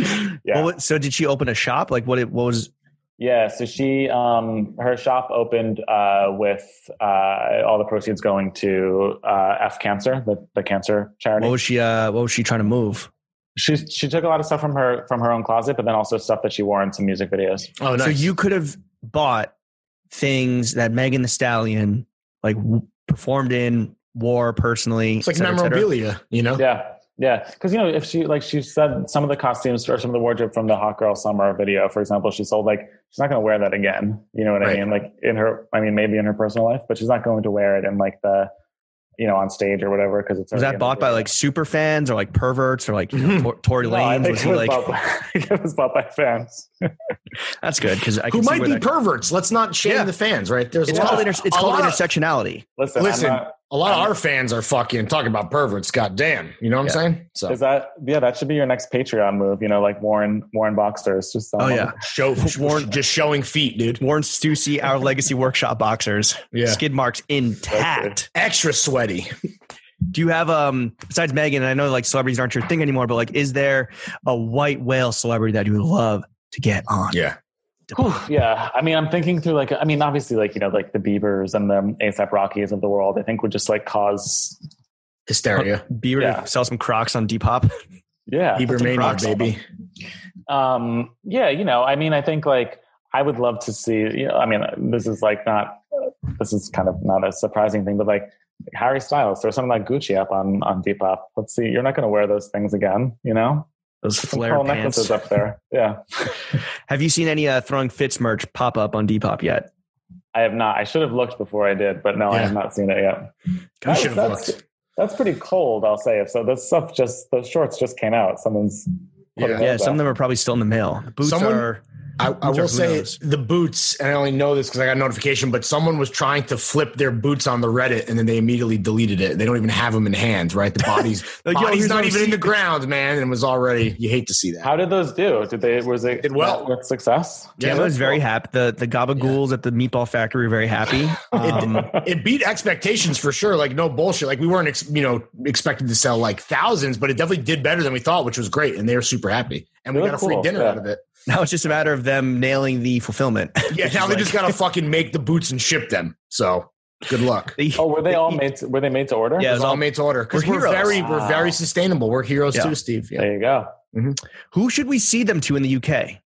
Yeah, like who's cool. Like a big name that would like fucking move some Gully Guy Leo. Gully Guy Leo. He DJ'd something for us once, and people like lost their fucking minds in New York too. I didn't know he was like he's a big deal. Yeah. Yeah. Get him on Stormzy, Skepta. Shut up. Not Wiley, who we know is an anti-Semite. Oh yeah, that was a tough one. Yeah.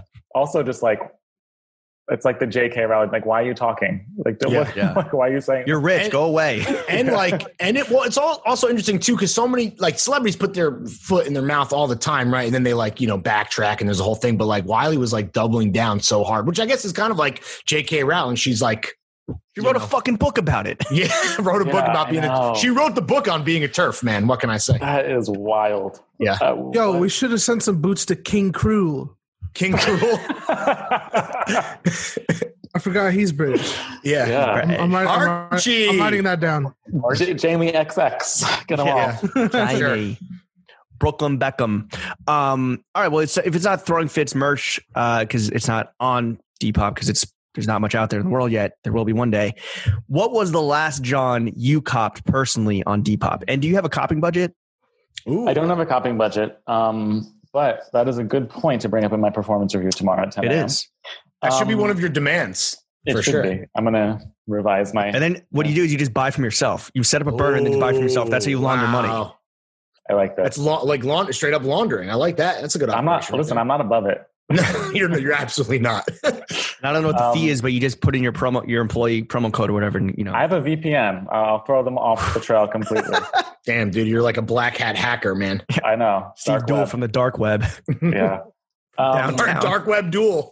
Dark web duel. It's like they say. Yeah. Wait, what was it? Oh, my last. Last thing I bought on Depop, I bought like a vintage Benetton rugby shirt. Oh, nice. Okay. Which was pretty cool. I bought whatever. I bought from Idea Books. Yes. They have a Depop shop, and I bought the 1992 Marky Mark interview magazine, which was pretty great. Okay. It's fully Bruce Weber. I know, problematic at this stage, but it wasn't back then. We didn't know. And also Mark Wahlberg, by the way. Yeah, true. Kind of pretty. That's a great combo right there. Yeah, between the two of them. Never forget a sleeper problematic fella. Yeah, never forget Mark Wahlberg could have stopped the 9/11 planes. Remember? Yeah. Also, yeah. It wouldn't have went down like that. Yeah. I love it. His quote was like, "It'd be real messy in first class." What are you talking? He's a psycho. Yeah, anyway. Yeah, he definitely bragged about almost murdering a Vietnamese man. So that's also out there, Cool. Blinded him. Or he whatever. Fucking Jesus Christ. I'm sure he's not seeing any of the profits from my sale, so that's hopefully not. I actually bought quite a bit from Idea Books recently, and then I bought. Sometimes it's like you just go down these rabbit holes. I did buy. There's one purchase. I'm not going to say it's a regrettable purchase, but I actually have it right here. But I don't know what the plan was. But I bought a Louis Vuitton racquetball cover. You play racquetball? Nope. Sure don't even have a racket. Do you have a racket? Nope. What? It looks like a Game of Thrones, like what they like kept their wine in. I don't know if you can like fill it with wine, seal up the zipper. Yeah, like a flagoon or whatever, a flagon, some flagoon. A flagoon. I just thought, I saw it and I was like, yeah, let's do that. Wow, what can I be gauche and ask what you paid for that? It wasn't that much. It was under 100 pounds. But I know the seller, and he's legit. So I think he just probably had it, and no one else probably wanted it. But Depop. The thing is about Depop, for people that don't know it, is that it's almost like a social media platform, right? Like there's like clicks, there's likes, there's comments. When I think like Vanity Fair maybe wrote about Depop, and they were talking about like cool high school girls will like not like something so that their enemy cool girls or mean girls won't see that they've liked it and like subvert them and cop, like finesse the coop. They're like the coop and cop. They're gatekeeping. Yeah. I think it was Matt Schneier's New York Magazine piece. Oh, okay. Yeah. No, but basically, it's like woven into like the social fabric of like mean girl, rich high schoolers now here, at least, in some parts of, I think, New York or LA. Shopping likes that's a real thing. That's insane. But are there like the community is fucking buzzing, mate? Are there like meetups and shit? Like not now, but like, does this spill over into real life? Yeah, no, for sure. And then like in pandemic times, it's crossover. Like we have people who are, making lists, like for example, during this last, this summer's wave of like BLM protests, a lot of like people in the UK were sort of like, what can we do? We there were protests here, but it wasn't as kind of widespread as it was in the States. And so we had sellers here who were just because your police weren't just murdering black people left and right. With guns. Not left and right, but it definitely happens here too. There were a few things here. I went to a few of them, but it sort of like, it felt like very much like it came in like 2 weeks, and then everyone was sort of like, okay, we did it. That's kind of the same here, except like, I don't know, 5 months. Yeah.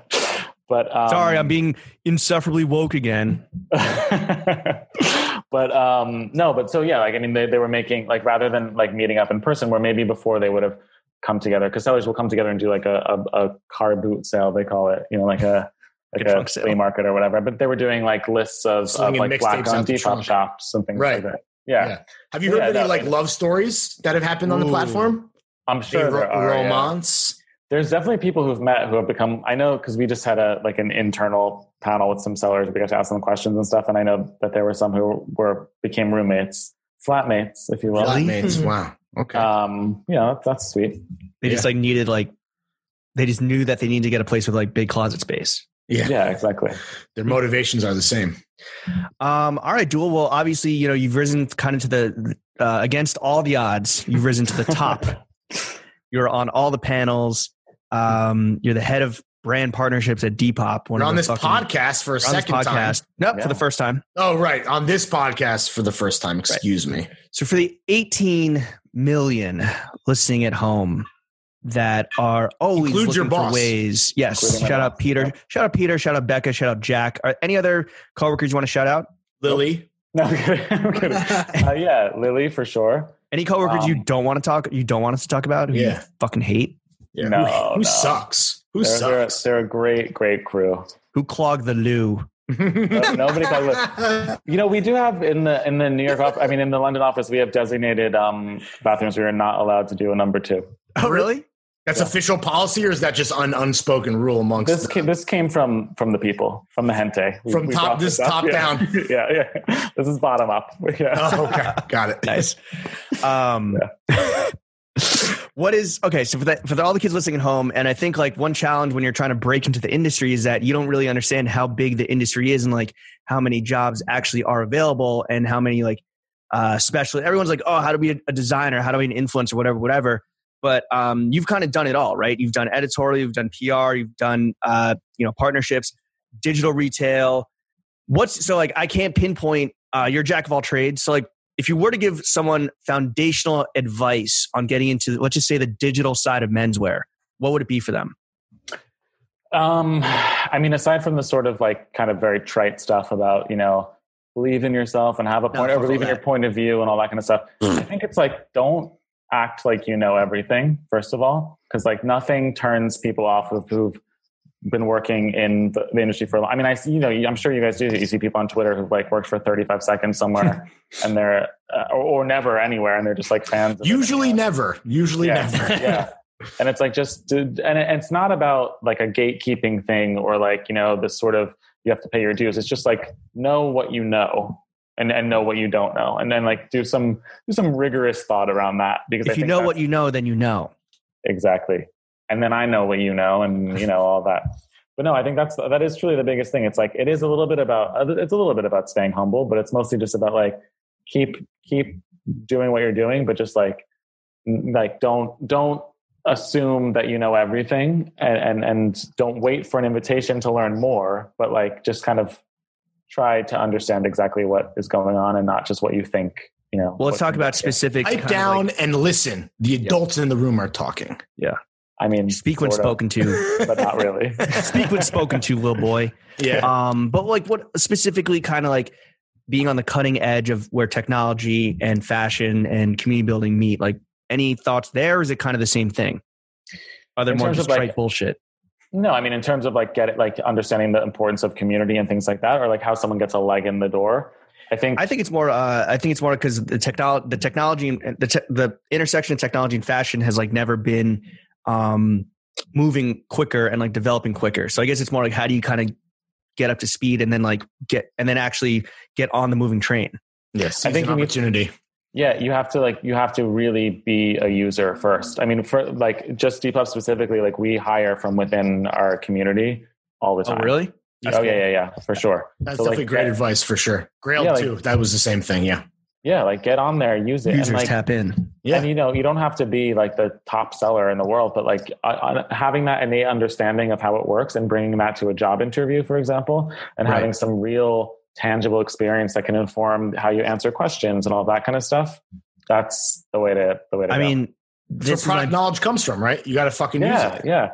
I mean, I can tell you this, like our product team, when they're thinking about new features, 90%, sometimes it's just like back end stuff that like, you wouldn't know unless you work there, but like 90% of what we do comes from feedback that community members have given us.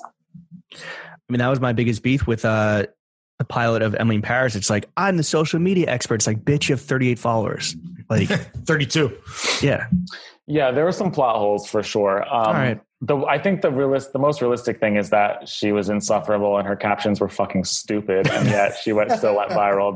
That tracks. Also, it's not 200,000 likes. It's not cool to be taking photos of like other people's kids without permission, or like people like and like posting that shit. Like that's probably illegal. Maybe not in France, where it's, a nation of perverts and pedophiles. But here in America, that's where we draw the line. Yeah. Thank you guys for reviewing the efficacy of Emily in Paris. This is important shit. If they could just frame it that she was an anti-hero, the show would be perfect, like great. Like if she was the villain, you know what I mean? Oh, yeah. Because she is fundamentally a villain. Walter White in Paris. All right, Duel. Thank you for indulging us and spending an hour and a half talking about ourselves. Let's move on to the second topic of this podcast, which is, of course, what makes the world go round? Money. Sure. Ka-ching! So I don't know how it is over there, but here in America, we, Lawrence and I, have revolutionized the entire perspective around, salary, transparency, money in general, knowing your worth. It's because we've been doing this since day fucking one. It's very important that people understand, their value in the marketplace. And if we continue to hide this from one another, then how are we, the people, ever going to rise up? So my question is, how much money do you make? Yeah. Not in telling US you, dollars. but I will tell you that. Well, tell us in pounds and we can convert it. We won't be able to. I'll tell you in Australian dollars, it's like 27 million. No, I think, but what I will say is like we did do internally like a banding or like a leveling exercise. Oh, nice. So nice. We don't know I don't know specifically what my colleagues make, but I know based on their position what the like bracket is, and that was, I think that's useful. So you can't do that bullshit where it's like, look, we can't afford to give you a raise, but we're going to give you a title change. It's like, no, the title change comes when I enter that band. I enter this new range of salary. Yeah, and it also like it like inherently came with explanations as to why that was. You know what I mean? Like why the decisions were made like that. So that level of transparency, I think, is good. I mean, I think if you can work in a place, I think it's hard to sort of retrofit that a little bit sometimes when you're, especially in a company that's like growing and people are coming in at all different levels and not necessarily like the level that's equal to where they were before. I remember BuzzFeed had to do that. They tried to retrofit a pay band structure. It was a fucking nightmare because they're already like a 50,000 person company or whatever at that point. Yeah. That kind of stuff is good though. When you're doing that exercise, Steve, are you thinking about like how much money you'd like to make? Like, is that something you've thought about? Like, I'm sure you're content to some degree, but is there a magic number? More is the magic number always? More. No, I think like, I mean, I thought about it. It's also, it is really different in London, truly. Like the cost of living here does seem, I mean, Manhattan and New York in general is ridiculous. You know what I mean? Like, it's just like, it's like actively trying to get you to not live there. It's like you know what I mean? But yeah, I mean, I would love to make, I think like, I don't want to be, I don't want people asking me for money. Yeah, that sucks. But I want to make enough that I don't have to. But Steven, I gave you 20 pairs of NA socks when you were 35. Yeah. Meanwhile, like I don't know who would be asking me for money, like, but just the thought of it. But no, just the thought is terrifying on its own. Yeah. I think I would love to clear a milli sometime soon in pounds. I think you and me both, brother. I think in there's also like other real things that, I mean, I'm not going to say no to a paycheck for this reason, but like my salary here affects the taxes I pay in the US as well. Sure. So I still have to pay taxes in the US. Yes. So like it starts to get real at a certain point. Pretty soon you'll be on the dole. Yeah. Double taxed. Well, when you're not taxed by Uncle Sam and Uncle Boris or the Queen, what do you like to spend your money on besides Louis Vuitton racket cases, all covers? Yeah. Besides John's, what are you spending your money on? Even though we're in a fucking pandemic. Right. Yeah, normally it would be like going out to eat or like going out and at like night. Like that is really truly, and I mean travel too, because but you can travel so easily to like the continent here without spending a ton of money. Yeah. I like traveling and stuff is good. I don't like to stay in like the 5-star, like a nice boutique hotel more. Yeah. And I like to kind of like that gets dicey in Europe. I mean, the star system doesn't really align with the States here. I mean, 3-star in Europe is a hostel, man. Not only that, but it's also like different, like the same hotel group in different cities is like a whole different ball game. Like there's this one hotel that I used to stay when I used to go to Pitti, the NH hotel in Florence, which is gorgeous. It's like, I literally had a stoop in my room. Like that was like a staircase to a window in my room in one place. And it was great. And then I went to the one in Milan and it looked like a Howard Johnson, you know, like it was just like not the same vibe at all. But different. But yeah, no, that's good. I missed that part of the whole thing, like the traveling part. Yeah, for sure. Yeah. All right, let's move on to the third and final topic of this podcast before we get into the segments. Meats and cheeks, sucking and fucking. Yep. So you told me that I said, "Hey, are you booed up?" And you said, "I have a pandemic boyfriend." So is pandemic boyfriend? Is that British slang we don't know, or does that mean what it means here, which is you were forced to commit to a kind of lukewarm relationship by the global pandemic? No, it wasn't lukewarm. It was heading in that direction, but it got accelerated though by the pandemic. Yeah, I mean, so basically we went on a few dates at the end of last year, and then he went to Sri Lanka for a month, for the entire month of January. So then he came back in February on like a surf vacation. Hell yeah! Was he rocking Noon Goons or he's a warrior of he's a warrior of your heart, dude, and of redness. He's a warrior of redness. No, so when we came back, and it was like, you know, we still wanted to see each other, so we did. And it was like definitely picking up in terms of like, you know, intensity. But then I had in hindsight like the worst exposure to COVID that you could have had, and we didn't know anything in the beginning of, not the worst you could have had, but like a pretty bad one. I had the worst would be eating a bat in Wuhan, probably. Right. And I guess like dying ultimately. But I had someone that I know through work. We had like a 6-hour meeting in a small conference room. That's the last time I saw him before he was diagnosed like 2 days later. And then that same night, I went out to dinner with a friend. So another friend was diagnosed on that following Tuesday. The Friday, I went out to dinner with him where we sat at a small table and we're talking to each other. And then we went to a concert where we were like screaming in each other's faces in a small room in like Dalston. And then I came back to my apartment afterwards, and I was going to another party, and I like didn't realize how late it was. So we shared a beer to finish it before we left.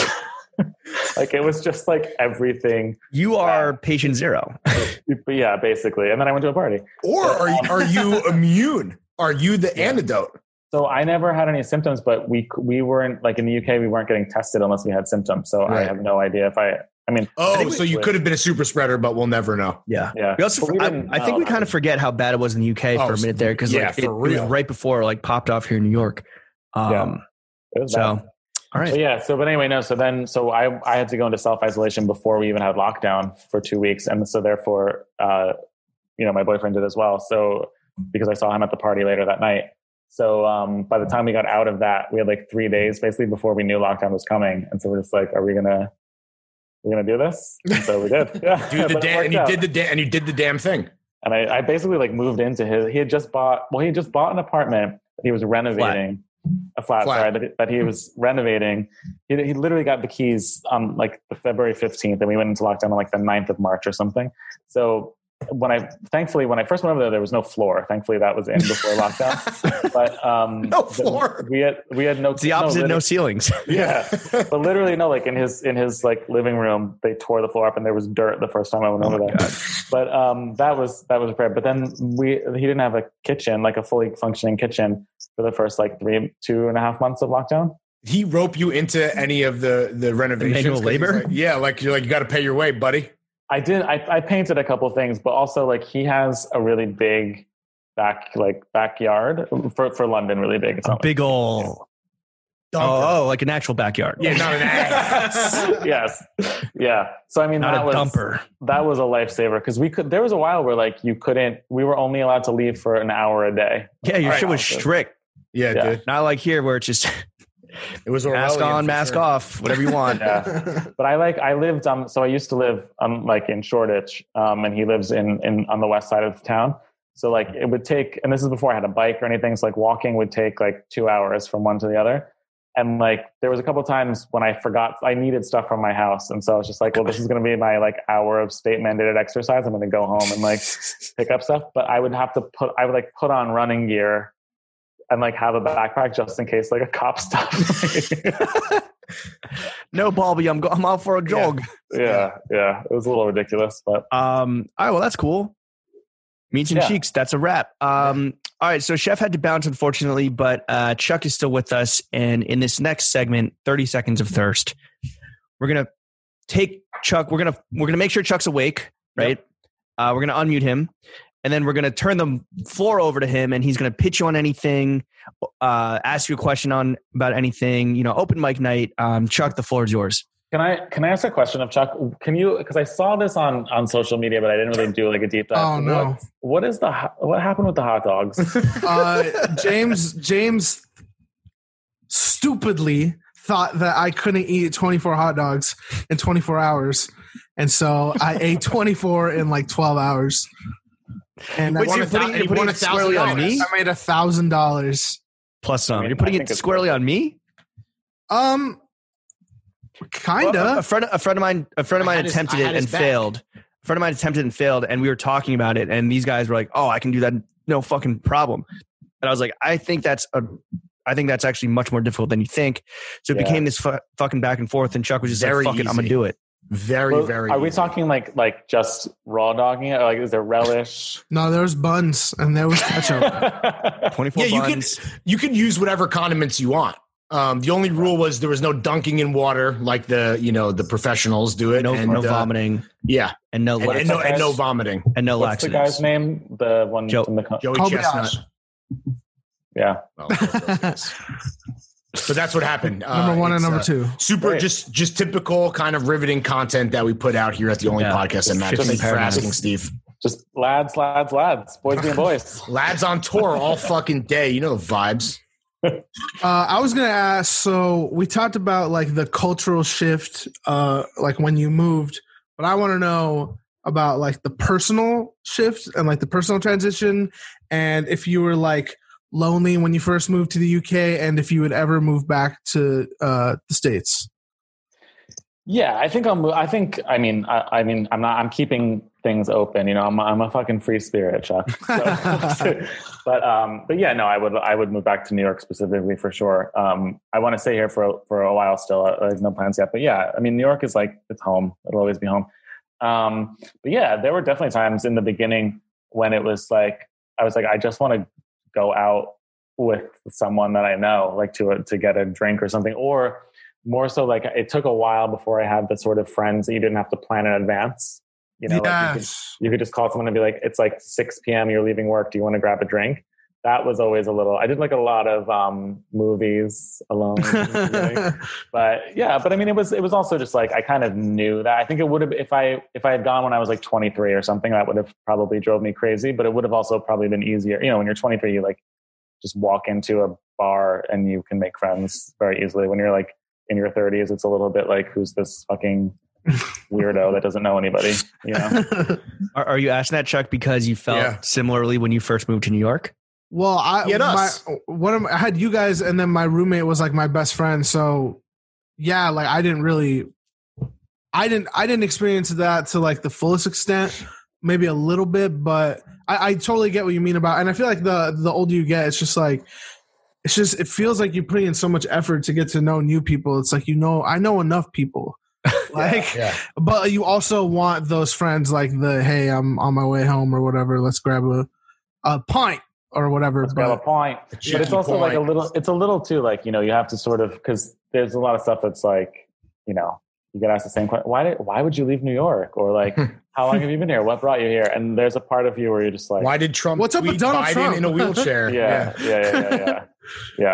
All of that. But that's why podcasts are good too, right? This is simulated friendship for anybody at home who doesn't want to actually make real friends. We're your real friends, right? I'm fine with that. Yeah. That works for me. Yeah. Chuck, you're not asking because you're thinking of moving to London, are you? Because I would then have to move to London. Why? To be my guarantor. I can't leave Chuck. Oh. Are you his legal guardian? I'm his apartment guarantor and his employer and father. Yeah. Now, do you give Chuck like 2 weeks paid vacation? Yeah, it's coming up. It's not paid though. It's not paid. There's a lot of perkies involved with not Percocets. After that one time. Unfortunately, the perks are not that good. That they're not actual Percocets, but there's some other access ones. to 24 hot dogs, for example. I can we expense paid. all the dogs I want. Yeah. Well, only if you're eating them for content on stream. We fed him because of us. He had octopus for the first time. Mm-hmm. He's had almost all of his experiences with seafood have come through. Yep. That's a By the way, do you guys follow that Instagram account, Dumois? I mean, the like gossip account? Oh, yes. And we know exactly what you're talking about. Well, I know what you're about to talk about, but What? the Jonah Hill stuff.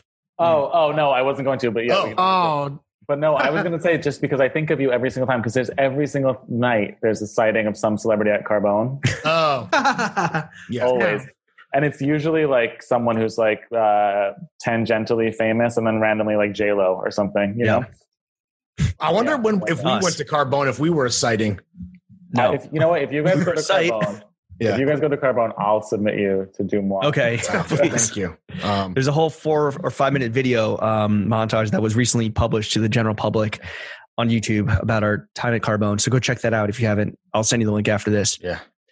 All Also, right, Chuck. shout out, Jonah. Keep your head up, King. Yeah. There's many fish in the sea, buddy. Chuck, thank you. And Chuck will hopefully try a few more before his time is up. Chuck, thank you for 30 Seconds of Thirst. Duel, you're a fucking taste god, bro. I mean, you kind of were shepherds for Lawrence and you I. slept on a dirt floor, for God's sake. I mean, goddamn. No. Yeah. And you have this interesting, bi-continental perspective. Mm-hmm. So we want to play a little game with you called Fuck With Not Fuck With. You're a global citizen. Working title. Still working on that title. Citizen of the world. Yeah. You are. Of the world that speaks English, although you speak Spanish. We're going to throw some categories at you. You tell us what in those categories you're fucking with and what you're not fucking with. Okay. Because the people need to know. Yeah. From the experts at You need that intel, bro. yeah. In the UK, whether it's the UK perspective, the Depop perspective, the New York fashion perspective, brands. What brands are you currently fucking with right now? Not like all time favorite, just like right now of the moment. So I am fucking with I like Nicholas Daly. Are you talking about fashion brands? We'll start with fashion, and then it could be any lifestyle stuff that like you just really love. Okay. Yeah, I really like Nicholas Daly of late. That's my, UK Plug. There's a lot of great UK brands, I feel like, or designers, right? I mean, think about like Martine Rose. I was going to say Martine Rose too. Yeah. Well, Sure. because they get really so good. much support. They get so much like Europe and the UK, like they believe in the arts. And so they give like a lot of financial support and resources to these young emerging brands. And that's why like London Fashion Week has been for a minute, like the hottest one, for coolest sure. one that has like the coolest brands. Whereas New York, it's kind of like, Well, and also not to be a hater, but I've said it before and I'll say it again. The CFDA is a fucking joke. That's at least my personal stance. And I think that to James's point, the, what's the London equivalent? It's the British Fashion Council. Fashion Council. Just fucking primo. Cause like, there's talent. The talent exists, right? It's not like that there aren't talented kids, but the ecosystem that exists around London Fashion Week and has for like probably the last 5 years has been like super exciting, and it's awesome to see. Yeah, I mean, we work with the BFC a lot, and I'm like the kind of liaison for Depop there, and they're very committed. Shout out to Tosh and Sophia and Millie, my homegirls. Millie rock on any block. Yeah, they're good. I mean, like even like this year, with like COVID and stuff, they collapsed all of their like the fashion funds that they do and like New Gen into one COVID relief fund. You know what I mean? They were just like, and they did it quickly and then like allocated those funds quickly as well. So but these names you're talking about, that Nicholas Daly, Martine Rose, they all come from like they're all like BFC supported, I believe. A lot of them are, yeah. And then like in different, to different degrees, depending on kind of where they started and stuff like that. But yeah, like, Grace Wills Bonner is another one who came up through that system and is Craig Green. There's a lot. It's really impressive. Yeah. And there's some that are definitely like not commercial at all, but they're also still supported, like, like art school or like, what is the one? Central St. Martin's kids? But there's like the brand art school. Like, sorry. Yeah. But yeah, no, definitely the fashion schools too. But like, they're never going to be like a huge commercial brand, but they still have their kind of way forward, which I think is good and kind of important. And I don't know that that's the same in the States. Like there's that kind of like value on like the ones that are just doing It's interesting sellability. Yeah. There's not really that feeder there's not really that pathway that's kind of, well, and I guess you could argue that like you don't need the industry and you don't need those cosigns anymore. But I think that if there's ever kind of proof that that can be a good thing, it's what's happening or has been happening in London for a long time. It's kind of like where if the government, cares about the well-being of its citizens, even gave a shit remotely, then maybe we wouldn't be fucking dying over here. You need like retail support too. Like like in London, there's Browns that sells like a ton of Selfridges, Browns. Selfridges too. Yeah, there are places that commit to. I mean, it's like how opening ceremony and Barney's to a degree. And R.I.P. to both of them. Yeah. What other brands are you fucking with, whether in the fashion space or outside of it? I mean, I still do. I fuck with Noah still. I just think it's a good brand. I like it. It's not like they're not like changing the game in terms of aesthetics, but they're just like consistently good, and I appreciate that. They stand and they stand for what they like. They stand for a lot of things that they like unabashedly believe in, and they don't care what the potential blowback could be because like they get political as fuck, right? And like they wave that badge of honor. Is Noah as big over there as it is? Like, is it as common over there as it is here? Or is it? Well, when you say over here, you mean in New York, James, or in Brooklyn? In the UK, is it as big? Because here it's like huge. Like you see Japan. Noah, like anytime you walk out the door, you see someone wearing Noah. Like, is it as big in the UK, or is it still kind of percolating up? Because obviously, they're here in New York, they're from Long Island. Yeah, you see, it's not as big as it is in the States. You see it occasionally, I mean. It's not the equivalent, but we still see like more Palace or Aries or those kind of brands, and like I think Lev, like those kids haven't found Noah necessarily to the same degree that like maybe like a Supreme shopper has found Noah in New York, if that makes sense. Right. Yeah. Wow, I forgot. For some reason, it totally slipped my mind that Palace is from London. I just completely forgot. What else? Anyone else you're fucking with right now? The cheekiest cunts of all. Yeah. The cheekiest cunts. Palace. I don't, there's also some that I'm like circling and I like them, but I haven't like, I don't own a Loewe piece, but I'm like, it's tempted me a few times. Same with like Evan Kenori. Like I like him, but I don't own anything by him yet, but I'm like, I'm watching you. Did J Dubs come up through the BFC system? He was supported by, I don't know if he was new. I mean, he's gotten a ton of like, those sort of like fashion fund type of awards. Yeah. Is he British? He believe so. Yeah. Yeah. Or for some reason I was going to say Irish, but I think he's Jonathan Anderson. I'm pretty sure he's British. Yeah. Any brands, or if you don't want to burn any bridges, any like larger trends without naming names that you're not fucking with. Yeah. That you think are corny or played out or cringe. If you think, all right, ready? This is going to be my super diplomatic answer. And there's one example of this I'm saying, but like, if you think about like where we're moving, like creating things with a purpose and like, like thinking about what you create, the brands that are just creating things that have no function in the world and no value are the ones that I have an issue with. So like Balenciaga. Well, like, I mean, I was going to say like this latest Givenchy, or the first Givenchy. Oh, I'm just like, yeah. We saw you getting dirty on the TL, dude. You don't want the devil horns cap. And like, the thing is, like, he can still turn it around. He can still do it. I'm just like, this is what you want to do. Like this is your big statement. Like he's not on the internet, so he doesn't know. I mean, that just fuck off. Like, I will say, whether or not like any of us personally would wear it or even like, or are questioning its artistic merits, I will say that like his inner circle and the kind of celebs and rappers, Cardi, Uzi, who fuck with him, who have personal relationships that wear a leaks and kind of like helped explode it. Like they're going to wear the shit. And I'm pretty sure this is going to fucking sell and it's going to sell well. And he's going to have this job longer than who is his predecessor? What's her name? Claire White Keller. Yeah. So, yeah. I mean, look, the accessories especially will sell. And I mean, but also like, I think it's just also like the kind of the like sort of touching upon like the being transparent, but not really like talking about how he's like product driven, because obviously that didn't happen with the previous creative director, but like just the statement you want to make is a baseball cap with horns on it. Like you just look like a fucking clown. Yeah. Like, no, you know what I mean? Like, it's not that, what are you doing? gonna be rapper catnip, bro. I'm telling you. Oh, that reminded the cap with horns reminded me of some KTZ, or I guess as you call it KTZ, which was another big London BFC brand that was like fucking pop, and again like very very rapper of the month, very like flash in the pan. You know, Chains wore, Kanye wore it, and then like you never heard from them again. Although I'm sure they still have their fan base in the UK. And I haven't thought about that in a while. Weren't some of those? You're welcome. But and correct me if I'm wrong, but aren't some of those like flourishes that we're talking about? Weren't they like those were like his homage to Lee McQueen and his time as Givenchy, like the heels and the horns, and I don't know. Yeah, I mean, the Fonzie shoes, about, like dipping through the.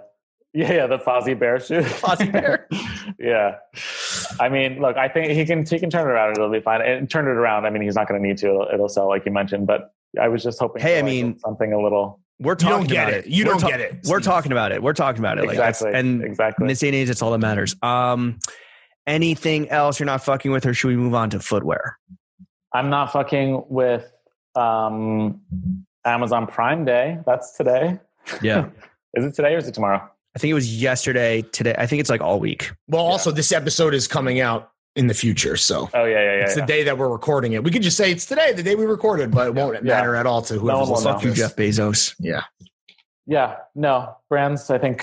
Yeah. How popular is Amazon in the UK? I mean, I obviously know it's a global empire, but is it like, does it have a stranglehold over like people like it does in the States? Yeah, for sure. And I mean, like, look, obviously not everybody has access to options beyond Amazon. So like, fine. Absolutely. But just like there's something about the Prime Day just seems like so vulgar. You know what I mean? It's like just buy shit because we're selling it for cheap for no other reason. And and like it's mostly useless trash also, like not even good stuff, right? Like whatever. Yeah. What are you going to do? All right, late stage capitalism, baby. But listen, I'm glad I brought this up. I'm going to change the world. That's why you're here. Yeah, one pod at a time. What about sneakers? We talked about your stands. We talked about your Club C's and how you wear them to death. What other sneakers, once you unpack, are you fucking with that are in your rotation right now? They're them. I mean, I think I'm like I'm very much I'm never gonna play the sneakerhead game. You know what I mean? Like I'm never gonna like seek out. Although I will say I did enter the raffle for those the New Balance, the ALD New Balance, just because I like them. But did you win? No, I did it from Goodhood. So you're still waiting to see the results. Yeah. Well, listen, man. Hopefully you win the chance to spend your money. I know. Like, what color? Yeah. I missed so I got they're the red ones, which are not my top choice. Yeah. But. I think the red ones are what is being given to global retailers like Trebian, Goodhood, Woodwood, all those places. So I think that was the only option for the. Yeah. I mean, the thing is like, I like that. Like there's times that I wanted to, before I saw that it was just a Stan Smith, like the Prada, Adidas ones. I was like that like Shelto. Oh, true. Yes. But to the point where I was sort of like almost a little bit stressed about like the idea of having to find a way to get them. And so then when I saw what they were, I was like, oh, it's fine. They were terrible. I mean, I think we shit on them on this podcast at some time. What about just like what's popping in the UK that's not necessarily you're into, but the kind of like you see, like, let's get a trend report from the Eye of Duel. Yeah, man on the street. From like a sneaker perspective? Yeah, like what's going crazy in these streets, bruv? Yeah. Is it the same shit, or is there a UK like, whatever, a UK specific shoe like an Air Max Plus or something? Air Max, especially like where I used to live in Shoreditch, just because it was like a little younger. I live in West London now, and it's not quite as like it's a little posh. It's not quite as young, but like a bit Air posh. Maxes were everywhere. I mean, every other person had an Air Maxes, and to be honest, Air Force Ones. They're all over the place. I saw a lot. It really is the perfect sneaker. I think that all cultures and creeds agree. There was a lot of like the shops on, as we say, like the high street. Like the sort of like the sneaker retailers that are like the Foot Locker equivalent, basically. There was a lot. There seemed to be like a big push around the Blazer, the Nike Blazer, but I didn't see it in like the wild as much. But I mean, you can't, like before, when like I was still riding the Tube and stuff, like. You couldn't enter a subway car without seeing somebody in some Air Force Ones or in Air Maxes. It's just like it's very, very prevalent. Recently, recently, like I've been seeing more people wearing Chucks as well, which I hadn't really seen before since moving here. I don't know if that's just like I didn't notice it before or what kind of happened there, but I've been seeing more of that in London too. Besides the Fozzie Bear, I guess it's not a sneaker, but is there any like thing happening in the sneaker world, whether in the UK or global, that it's just not for you, like that you're not fucking with? Besides just the general all clown college of like the hype cycle and kids like getting suckered into spending their money, and grown men too, and women. I think, a little bit. I mean, like I kind of feel like I've aged out of like anything that has like too much happening. Like you know, like I mean, I definitely didn't hit the disruptors.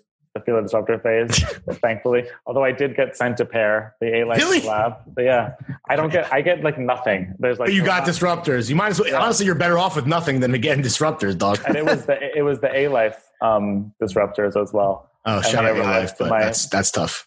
They arrived to my flat, and I was like, I'm glad that I've still kept this straight to the bin.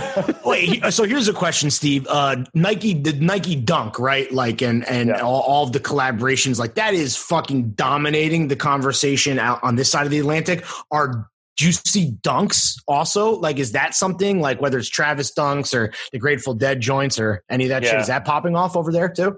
I've the Grateful Dead stuff. I've not seen any like UK people talk about it as much. Like everyone who's talking about that I've seen like on my timeline and stuff is from the US. Right. Just Mordecai. Yeah. But like, I mean, Nike, or as some people say here, Nike, which is just wrong. But like, yeah, I mean, it is the conversation. Are kids over there obsessed with Travis Scott too? Because that's like sad that he's a global icon at this point. That's so sad. Did you guys get the McDonald's meal? Yeah, I don't think we did. No, I could be wrong about that, but I don't think we did because like I feel like again that was all like the US. You get the Diplo like 8-layer breakfast sandwich or whatever. Is that real? That's a joke. Was it? Yeah, that's not real. Oh, see, that's how ridiculous it is. You can't tell what's fucking real or not anymore. The new one, the new partner is Jay Balvin, and then it'll be somebody else, but it's not going to be fucking. I think the Diplo thing was a Photoshop or whatever. Okay, well, wait, what is Jay Balvin doing? The same thing. His is Big Mac, no pickles, and a free Oreo milkshake. It's a free McFlurry. Fries. Yeah, that's it. His thing is you get a free McFlurry because the Travis Scott meal is super cheap, right? That was the big thing where it's like whether you want to get it because it's lit, you just get a cheap meal, right? And the Balvin thing has a free McFlurry, which is cool. I don't like hate on it that much because it's like people just want to be a part of something and you know what I mean? Like, and it's easy. And like, there's so much of this conversation that's just like completely inaccessible to the average person. Like, right. 100%. And you can't get some of these sneakers. Well, that's why the marketing is genius too, right? For like this whole program for McDonald's is genius because it is impossible to get Travis Scott SBs or Jordans, but like any fucking kid can like walk in and get the fucking streetwear hip hop burger, right? Like, well, it's also that McDonald's has to spend zero money creating new product. Right. They just take whatever. They just give you barbecue sauce instead of ketchup. Zero R&D went into this at all. Yeah. It's pretty genius. What about let's get into non-sneakers. Maybe a world that we kind of enjoy a bunch. What non-sneakers footwear are you currently fucking with, Duel? Well, listen, James. Funny you should ask. As someone who wrote a book about footwear, I can tell you. I mean, to be honest with you, it's kind of a similar like point of view where it's like I have the greatest hits. You know what I mean? I have like the Gucci loafers. I have like the Churches. I'm not going to like platform brogue territory. It's like very kind of. What do you wear when it rains? Sneakers. It rains. It rains once a day here, like St. Bart's. So it's like very. But I don't. So you don't necessarily change up. You don't have like because like I guess for guys like myself and James in New York where it's raining occasionally, we'll pull out. Well, it used to be Blundstones. They're fucking dead to us. Now we pull out our podcast boots. You're just like, yo, it's gonna rain regardless. So I'm just gonna wear what I want to wear either way. And also because like it is like not that I necessarily like bend to this kind of thing, but like. It's a thing here. Like people, like you would never wear like your wellies, your hunter boots in the city, even if it was raining. It's like people are only very in the much country. They're very much just like you got to just keep doing what you're doing because like rain is going to come no matter what. Damn, stiff upper lip, man. Yeah, stiff upper lip. What about like do you wear any boots yourself? Like not wellies, but like Chelsea boots or anything? Not really. I used to when I was like feeling myself a little bit more. I have some Chelsea boots, but I've left those behind. You're no longer feeling yourself, is what you're saying. Not in the From same feeling way. myself to sleeping on a dirt floor. He's got a boy. Rise He's and got a- fall of Steve Duel. Yeah, he's got a boyfriend now. He doesn't need to feel himself. Right, exactly. He's off the market. Someone else is feeling for me. But I think it's but no, Chelsea like, boots yeah. are for the birds. Yeah, I mean, who wants to fucking strap on a Chelsea boot and hit town? Well, anyone who was nice enough to buy the podcast boots, that technically is a Chelsea duck boot hybrid. So watch what you say. Sure, but Oh, I do. You know, I did bring my duck boots here. I don't think I've worn them once since I moved to London, but they're here. LL Bean. somewhere. Yeah, Our boots just aren't brunchified. Yeah. Yeah. They're gorpified. there you go. Yeah. They're not sleek. That's what it is. They're nice and thick. Listen, you guys don't have anybody to impress. We have 18 million people to impress. Yeah, what are you talking Kidding me? about, bro? Our You whole, should job, be. our whole job is impressing a generation of impressionable fucking incels. Those 18 we got- million, they're on board. Do you guys get the New Yorker over there, or is it paywalled? Did you get the NewYorker.com? I was very proud when I saw the NewYorker.com Thanks, article. man. Thank you. I was hoping that, I think the perfect synergy, I know it's too close, but like the Anomi Fry yeah. would have just been. That would have been amazing. We've only asked her every single time we've ever seen her. So Well, here's you the know, thing, right? So she's mainly she's a staff writer mainly for the magazine now for print, and they were like, "Hey, do you guys want to be in the New Yorker magazine?" And we go, "No, exclusionary. we're Bernie Right. boys. We are the people's champs. Bernie We want to be. We don't want to be behind the paywall in the walled garden of content. We want this to be accessible to everyone. Please make it. We demand that you make it digital, available to everyone. Leave us out of your fucking walled institution magazine." Yeah, James and I just making demands to the New Yorker about our profile, Listen, and that you're- was definitely one of them. Listen up, Remnick. You're a mensch and a comrade, All right, Duel. I want to play a little game with you before we get into the final segment of constructive criticism. But first, we're going to play Last John, Next John. Yeah. We want to know, we talked about the racquetball cover. So besides that, and it doesn't have to be Depop exclusive, we want to know what was the last John you copped? And then what's the next John you got your eye on? And I guess we'll just start with the last John that you copped. At full price retail, even though it doesn't matter because you get free Retail exclusive, not Okay. free, not flow, Yeah. not A Life Disruptors. Listen, that was my last my last seating moment, and so that was probably Yeah, talk about going out on the fucking bottom, my guy. yeah. Do you I miss mean, that? Do you miss getting being like a hotshot editor? Because I feel like you were never really about that in the time we overlapped at Complex. You were never like, I mean, you got everyone got stuff, but you weren't like you weren't like scheming Yeah, because you're a No, I classy definitely- fella. I wasn't scheming. I always just felt like awkward around it a little bit and like a little like embarrassed in some way. Which is funny because I have no shame in the rest of my life That's true. at all. That's very true. well, if you're gonna be like classy in one area, I mean that's the wrong one to pick, but at least you know. got it somewhere, I will say the best thing was right before I left, like maybe I had like 2 or 3 months before I left Complex, and I was on the Adidas seating list, and I got a shit ton of Adidas, which was really great. And then like Vans started to, and then I left. But Mr. Porter sent me a bunch of like skincare stuff, which was amazing because it was stuff that was it's like La Mer and shit like that. That's like $500 a thing. Yeah. And then I also got on the Unilever seating list, which I got to tell you, that is the way to go. And then I went freelance after because I left Complex because I knew I was going to move to London, but I had to go freelance for like 9 months or something. And I went freelance. And when you're freelance and you're not necessarily getting paid on a regular cadence, having a deep supply of deodorant and shampoo is the way Yo, to be. I shit you not. I still have a ton, and it's probably all expired now. I don't know if that stuff can expire, but I still have a ton of like bathroom and grooming products from Complex because you would just get bags from like Kiehl's. Yeah. I was on the Kiehl's seating list, and I never wrote about them, never got an email from them. I just would get fucking bags of like creams and shit, and I still have them. Like the plan is to go through them one day, but I don't know. So that free table at Complex was what, like the Derek Jeter cologne that seemed to be there, like every. Wait, sorry. What was the question? What It was the last Last John that you Oh, copped at yeah, full sorry. retail. The last John was definitely the rugby shirt, the Benton rugby shirt that I thought. I went to Paris just before lockdown and went to Bon Marché and randomly bought a Calvin Klein like top coat, like a plaid top coat that I really liked. Steve Duel in Paris. Was that RAF Calvin Klein or post RAF? It was a period where it definitely wasn't like a noticeable RAF design, and it certainly was on a RAF price point. Right. I think it was that weird thing where they were like still making stuff, but you weren't sure who was making it. Right. By design. Yeah. We didn't know who designed it. Yeah. Yeah. Yeah. And, no, that's it. And then what's Next. the next, John? What's in your sights? Yeah. What I'm currently mulling over, which is like in a tab open on my screen right now, is there's this Dries, another coat. It's like, and actually another plaid coat, which now that I say that, maybe I don't really need it, but like a Dries top coat for the winter months. Nice. That man can make a fucking coat. He can design a garment. That's for damn sure. Yeah. Is it floral? Oh no, it's plaid. You said Plaid. Yeah. Right. And then I actually just got, this is a little, out of my normal thing, but I just got an invite to the Dunhill sample sale. And I feel like I can find some things there. You could definitely do some damage there. Dunhill is definitely like that's a heritage British brand that is a little underrated. Kim Jones famously was the creative director for Dunhill for a while there. So who knows? Maybe some archive pieces will find its way onto your back.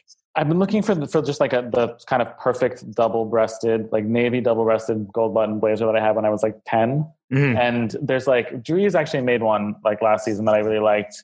But I didn't get it. They had it at like Liberty and stuff, and I just like didn't get it. And then Rowing Blazers had one that was just like a little pricey for what I thought it should have been. But did it have some crazy lining too, or was it? No, it was like it was just like a very straightforward kind of thing. But yeah, so yeah, I think those are gonna be my next one.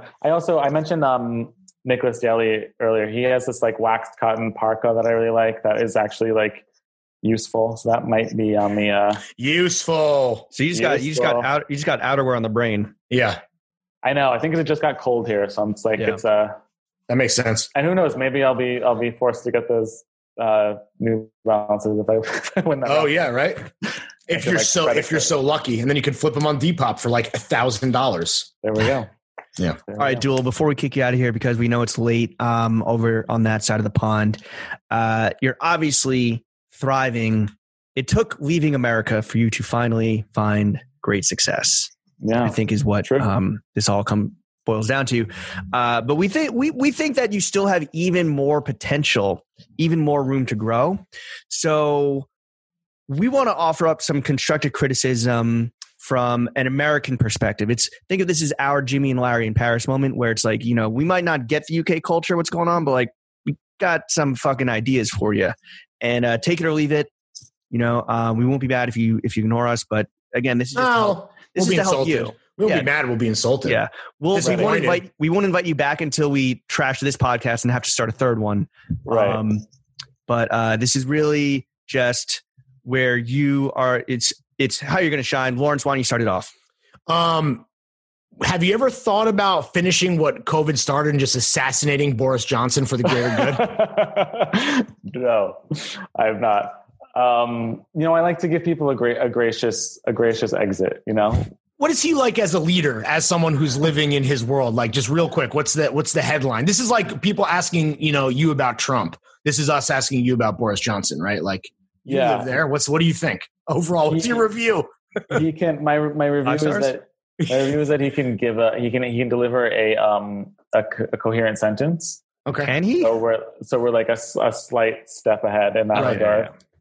And this is not, it's not here or there, but the fucking hair, it's like such a public school boy thing to have this like messy hair. Right. And it's wild. Every time I see it, I'm just like, you're like, this looks like fucking shit. It's just like a toddler. Yeah. He is like I was in London randomly on a press trip. And when he was mayor, was Boris on it as well? Yeah. Boris was mayor. And it's when he would like fucking bike around, and he had like the crazy, and he was just like a joke. Like no one took him seriously. He was like our de Blasio. But he's like a normcore god too. Like it's like, those kind of, even I think now, even though he's like fucking prime minister, like his weird normcore, like kind of gorpy fits are. That's all very. I don't want to say they're fucking good, because I don't want to give this man any credit, but like, I mean, is that the case that he's like acting and dressing and talking like a normie or a dummy so people like kind of underestimate him, and then so he can just do whatever he wants? I don't know. I mean, he's definitely. It feels a little bit like, at least you know what, like with Trump, you know what you're getting because he's such a fucking buffoon, right? That, like he's just outwardly racist. with Boris, and this probably has more to do with me being an American here. Sometimes like he says things and you think like, oh, and then when you really think about like it takes a second. It's not so like in your face in the same way. There's some more subtext there. Yeah. Which makes him like arguably right. It's more nefarious because you don't know exactly what you're getting for sure. Yeah.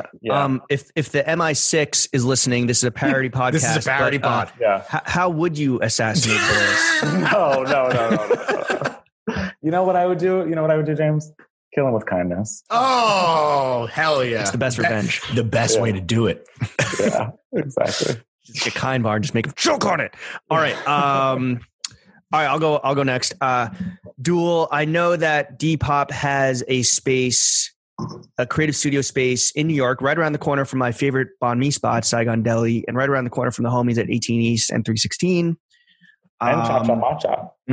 They're racist. Well, they're racist, so they were canceled. I've never been in there, so same. Chuck once was in there and saw Shaquille O'Neal. Yeah, He promised he would come on the pod. yeah, that's right. Chuck got like a little video. Yeah, Inbox dry as hell. Inbox zero. yeah. Look, man, we're still potting from home, but you know, if we keep this thing under control, there might be a world in 2021, but probably, late 2021 or 2022 where we're back to potting in person again. And we're on the hunt for a space right now. We got conversations happening with WeWork. We got conversations happening with Gia Kwan. Let's start a conversation about us potentially using the Depop studio space in Soho to be our pod studio. Yeah. We're trying to yes. We're trying to sniff out a solution like some goddamn motherfucking truffle pigs, Steve. So throw us a fucking bone, maybe. I say yes. I have no idea what. Do you have that kind of power? Can you wield that kind of influence? As someone who once tried to get, well, actually, no, with James. Remember, didn't we want to do like a Def Jam thing there at one point? Yeah, like shoot video there, and the people who like oversee that were just like, why would we do this? Wait, who is the artist that was going to shoot a video in the? No, it was like we wanted to do we wanted to do a whole partnership where artists would be on the platform. They would sell their closets, but they would also do like little acoustic events in Soho. Oh, and they're very like young artists that had like right 10K cash tiny desk concert at the Depop Soho store. Just an acoustic whoa. Yeah, tiny pop concert. Wow. But I think I mean this was more just like we were like, let's get our foot in the door. And I remember because we talked on the phone, I was like, yeah, this is perfect. Like before the partnership, let's go in and we'll just shoot some content there and then we'll see. And the people in the store were like, what is the connection to what I don't really remember that, but I kind of remember it. But yeah, we were just like, let's just use the video studio. I think we were talking about the LA space, not the New York space. The New York space is small. Right. I walked past it. It is like a photo studio essentially. But yeah, let us just set up shop there. Let us do it. Rock out there after hours. Just give us the key. We'll lock up. We'll put the beer bottles in the recycling and everything. We'll, clean up the blunt guts off the floor and just. I say yes. Okay. Good to know. Peter Simpleton, if you're listening still. Come on, man. Well, looks like that deal's off the table. Okay. Yeah, and I'm going to be fired. My final piece of constructive criticism for you, Steve. If you're not going to assassinate the prime minister in a very satirical way, have you thought about potentially wielding political influence by maybe marrying into royalty? And obviously, I know you're currently happily booed up, but have you considered that kind of avenue to get your clout up? It seems pretty easy. Meghan Markle did it. She was on USA, bro. Come on. Yeah, she was on Suits, man. Yeah. Although that show sucked. I have a feeling that Suits money was probably good. Everyone, think USA pays like that? We forget. Burn Notice money? USA. Burn Notice, Suits, Monk. Damn, you're right. You know what? Honestly, characters welcome. Characters fucking welcome. You forget, but characters are always welcome. When you hear your characters. Yeah. I have to remind myself often like that characters are welcome. Yeah. That's why you're here. That's why you're on this pod, baby. Characters welcome. Shaloop's at the bar. Pioneered that network. USA is having the conversations that a lot of us aren't. Which is, how do we get more action out of Shaloub? Yeah, Or notice. Shaloub won like 14 Emmys for that. Yeah, true. Yeah. But yeah, no, I'm down for that. I think actually, and I think it could actually work in my favor, because if there's a gay royal out there somewhere, they're probably closeted, which means I can still like live my life, Sure. but then have all the benefits of it. So yeah, for sure. Has there ever been an out royal member of the royal family? Hell no. No, I don't think so. No chance, right? Is there a current one where it's like that motherfucker gay? Besides Barron Trump. He's like American royalty. Yeah, probably. I mean, I'm sure. Yeah. Do you not pay attention to like the whole like royalty phenomenon? No, I'm like the Queen seems chill. Yeah. That's But big Do you James, think she smokes weed? Or CBD? No. she loves I wish green. She wears a lot of it. The But I thing will, also like. no, sorry. No, you go ahead. I was just say like Buckingham Palace is like it's like so accessible, and like if I were to be going to the office, I would ride my bike past Buckingham Palace every day. But like it just feels strange. Like the White House is like behind like the lawn, the lawn or whatever it's called, the mall. I don't know what it is, but it's mall. like so far. No, what is No, that? the lawn. Yeah, The lawn. yeah.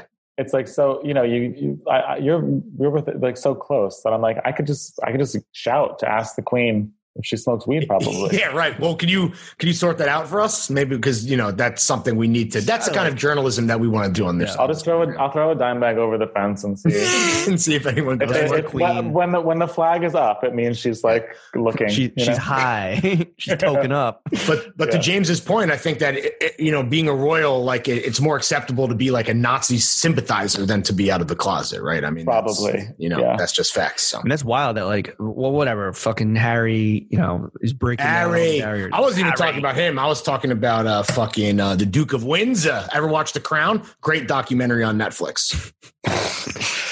Did they start the Lady Di season?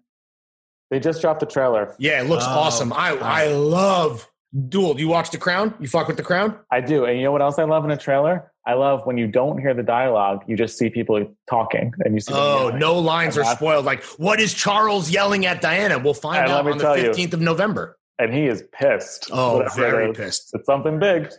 Pencil-faced motherfucker. Oh, I can't wait. I love it. The pomp and the circumstance and, oh, God. Hell yeah. Get back into it. A slow pan. Oh. All right, Duel. Final piece of constructive criticism from the boys. Then we'll get you back to your G&T and your racquetball your cover. Dirt floor. I know. Do you know what I did? I had like a beer on ice right here in my little Le Creuset, but I never popped it open. So Save for the next pod. All right. Exactly. Look, I'm going to say what we've been dancing around for the last 2.5 hours, which I is haven't been dancing around shit personally. No comment. It's the elephant in the room. It's let's just fuck it. Shit or get off the pot. Let's just take off our trousers and our pants and fuck already. Depop throwing fits when. Here's the thing though, right? Obviously there's some barriers in place. So what I suggest you do is hire the UK's top pit bull lawyer or British bulldog lawyer. Get him or her to poke holes in Lawrence's non-compete agreement with Grailed so we can finally get this Throwing Fits Depop partnership popping. No comment. Listen, when you're ready, we'll be waiting here with open arms, me and Peter Semple. All right. Peter, you heard the man. Hey, oral, that's a binding agreement. So here in the U.S. that's at least. An oral contract? Yeah, it's an oral contract. And you know what? Zoom, we're recording here in the U.S., so it counts. We need to sign it in international waters. Okay. Yeah, sure. So we'll take a fucking booze cruise out to 18 miles off the shores of Love Island. Yeah. We'll meet you halfway. Yeah. Great. No, listen, guys, you tell me when. All right, we'll tell you when. All right, Duel, where can the kids follow you on socials? Mr. Duel on Twitter and Instagram. If you MR Duel. MR Duel, yes, DOOL. If you want to get down on TikTok, so it's a wild ride out there, but it's Steve Duel because I'm going full name on that one. Are you a creator or are you just a watcher? I'm a watcher. Okay, a lurker. Likes to watch. Lurker. And anything you want to plug before we kick you out of here? No, download Depop. All right. Steve Duel, thank you for coming on the only podcast that matters. A mentor, a homie, hopefully soon a colleague, A gentleman, a scholar, a mate, a lad, a cheeky fucking cunt. Potentially Prince one day. A peaky fucking blinder. Chef, I order the peaky fucking blinders. Smash that motherfucking outro music, baby. Hey, bitch, I'm a problem. Nobody solving. You can keep hating, I'm popping regardless. He wanna feel like Megan Thee Stallion. Don't want your nigga cause I want his daddy. I like to switch up my style every week. I gotta switch up my hair every day. I ain't no hoe, but I do be on going. I promise my niggas gon' love me the same. I'm a hot girl, don't try it at home. I wear the shit that be showing my thong. I like to drink and I like to have sex. I fuck the niggas that's cutting the checks. Dance on a dick now you been served. I like a dick with a little bit of curve. Hit this pussy with an uppercut. Call that nigga Captain Hook. Ayy, I go shopping. Want it, then I cop it. Ayy, yeah, bitches popping. I do what they copy. Ayy, look, he's a sweetie. Kiss it when he eat it. Ayy, yeah, know it's good when you chewing. Ayy, singing. I love niggas with conversation that find a clip with no navigation. Mandatory that I get the head, but no guarantees on a penetration. I be texting with a bi chick. We both freaky, just trying shit. Main nigga getting super jealous. He don't even know about the other fellas. I need a Mr. Clean, make that pussy beam. Okay, I just might need a baker, make that pussy cream. Okay, you woke up mad at me before you ain't brush your teeth. That shit super sad. Fucking carpe diem. I'm so indecisive, you can cuff me, but I'm wifey. I just want a nigga who gon' slurp me like a icy. Bitches bite me so hard, had to put them on a diet. Bitch, this ain't no tryouts, all a hoe, you better not try me. I got a man, I got a bitch, I'm a banana, they got a split. One on your top, one on your tip, one for the club, one for the crib. My nigga fine, I wanna fuck, ice in his mouth, beat me up, rocking his chain, wearing his ring, getting some brain. I go shopping, want it, then I cop it, ayy, yeah, bitches popping, I do what they copy, ayy, look, he's a sweetie, kiss it when he eat it, ayy, yeah, know it's good when you chewing and you say